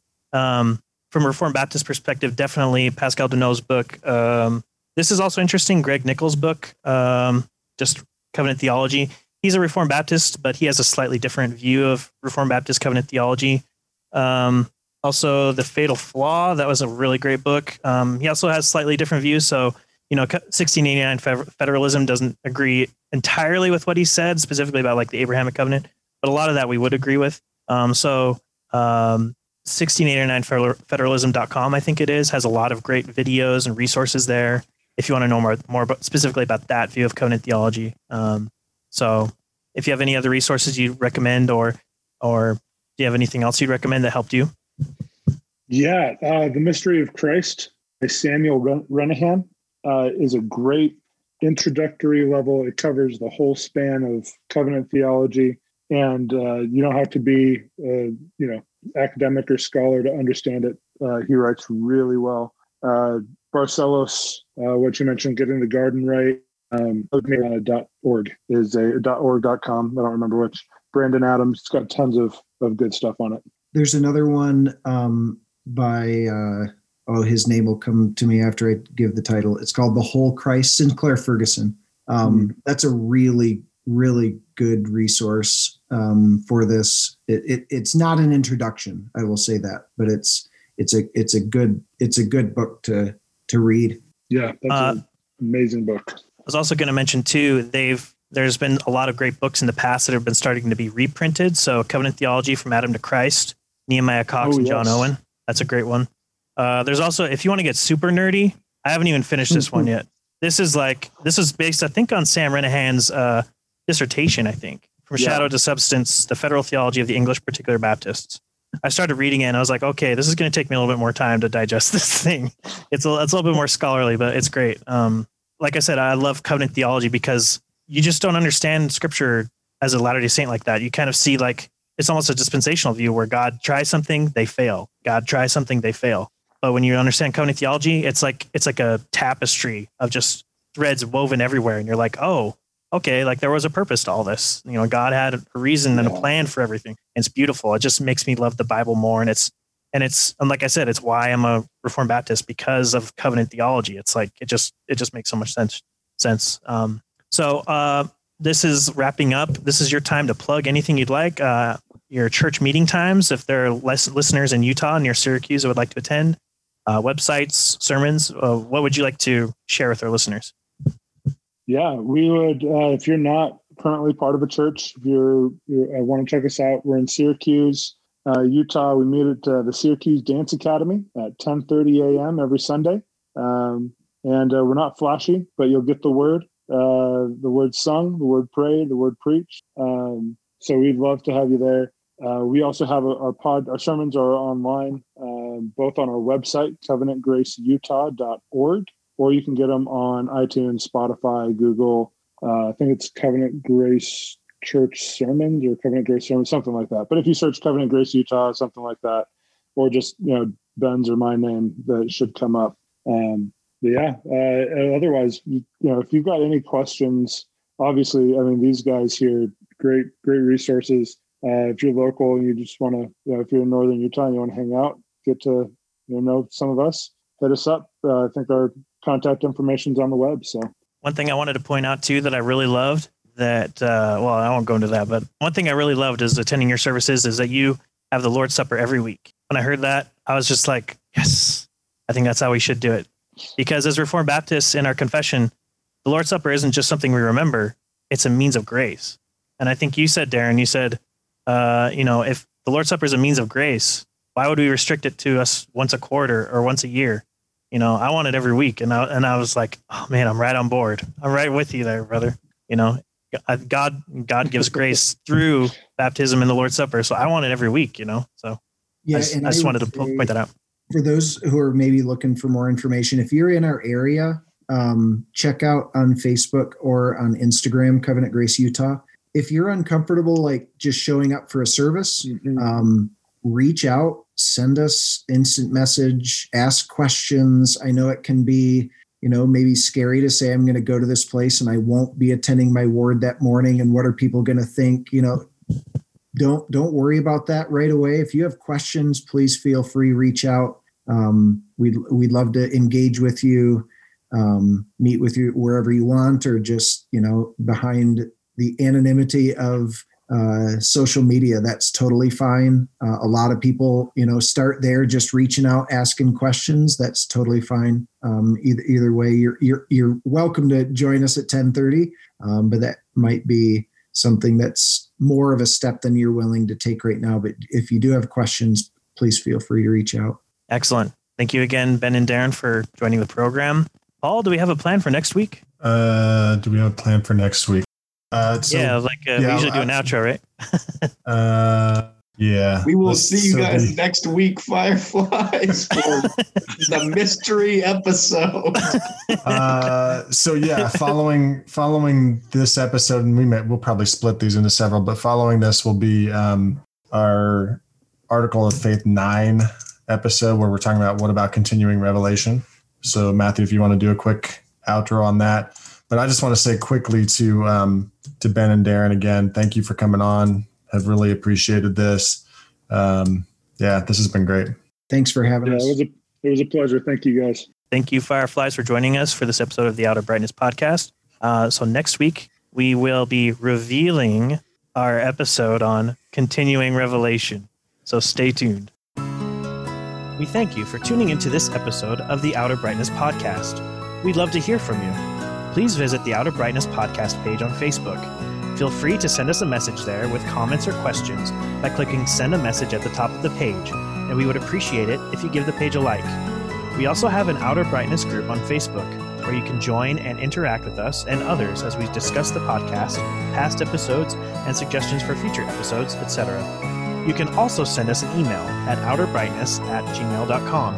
We hope to hear from you soon. You can subscribe to the Outer Brightness podcast on Apple Podcasts, CastBox, Google Podcasts, Pocket Casts, Podbean, Spotify, and Stitcher. Also, you can check out our new YouTube channel, and if you like it, be sure to lay hands on that subscribe button and confirm it. If you like what you hear, please give us a rating and review wherever you listen and help spread the word.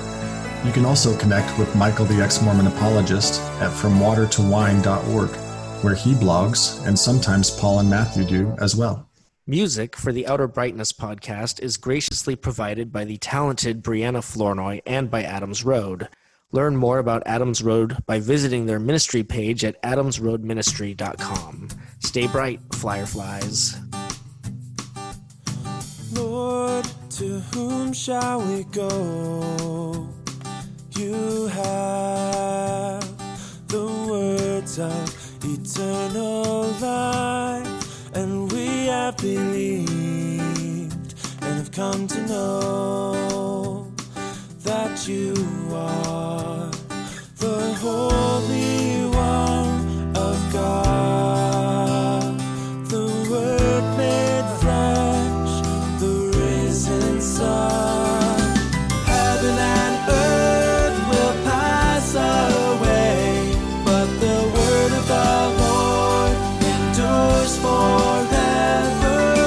All of this world is in decay, but the word of our God through ages remains.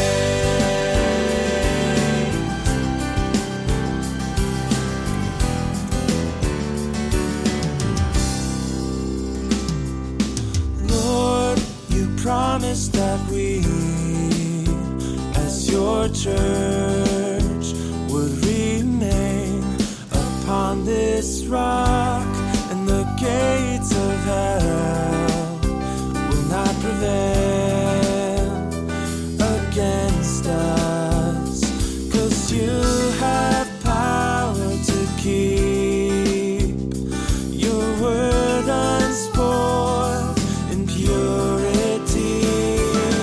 Heaven and earth will pass away, but the word of the Lord endures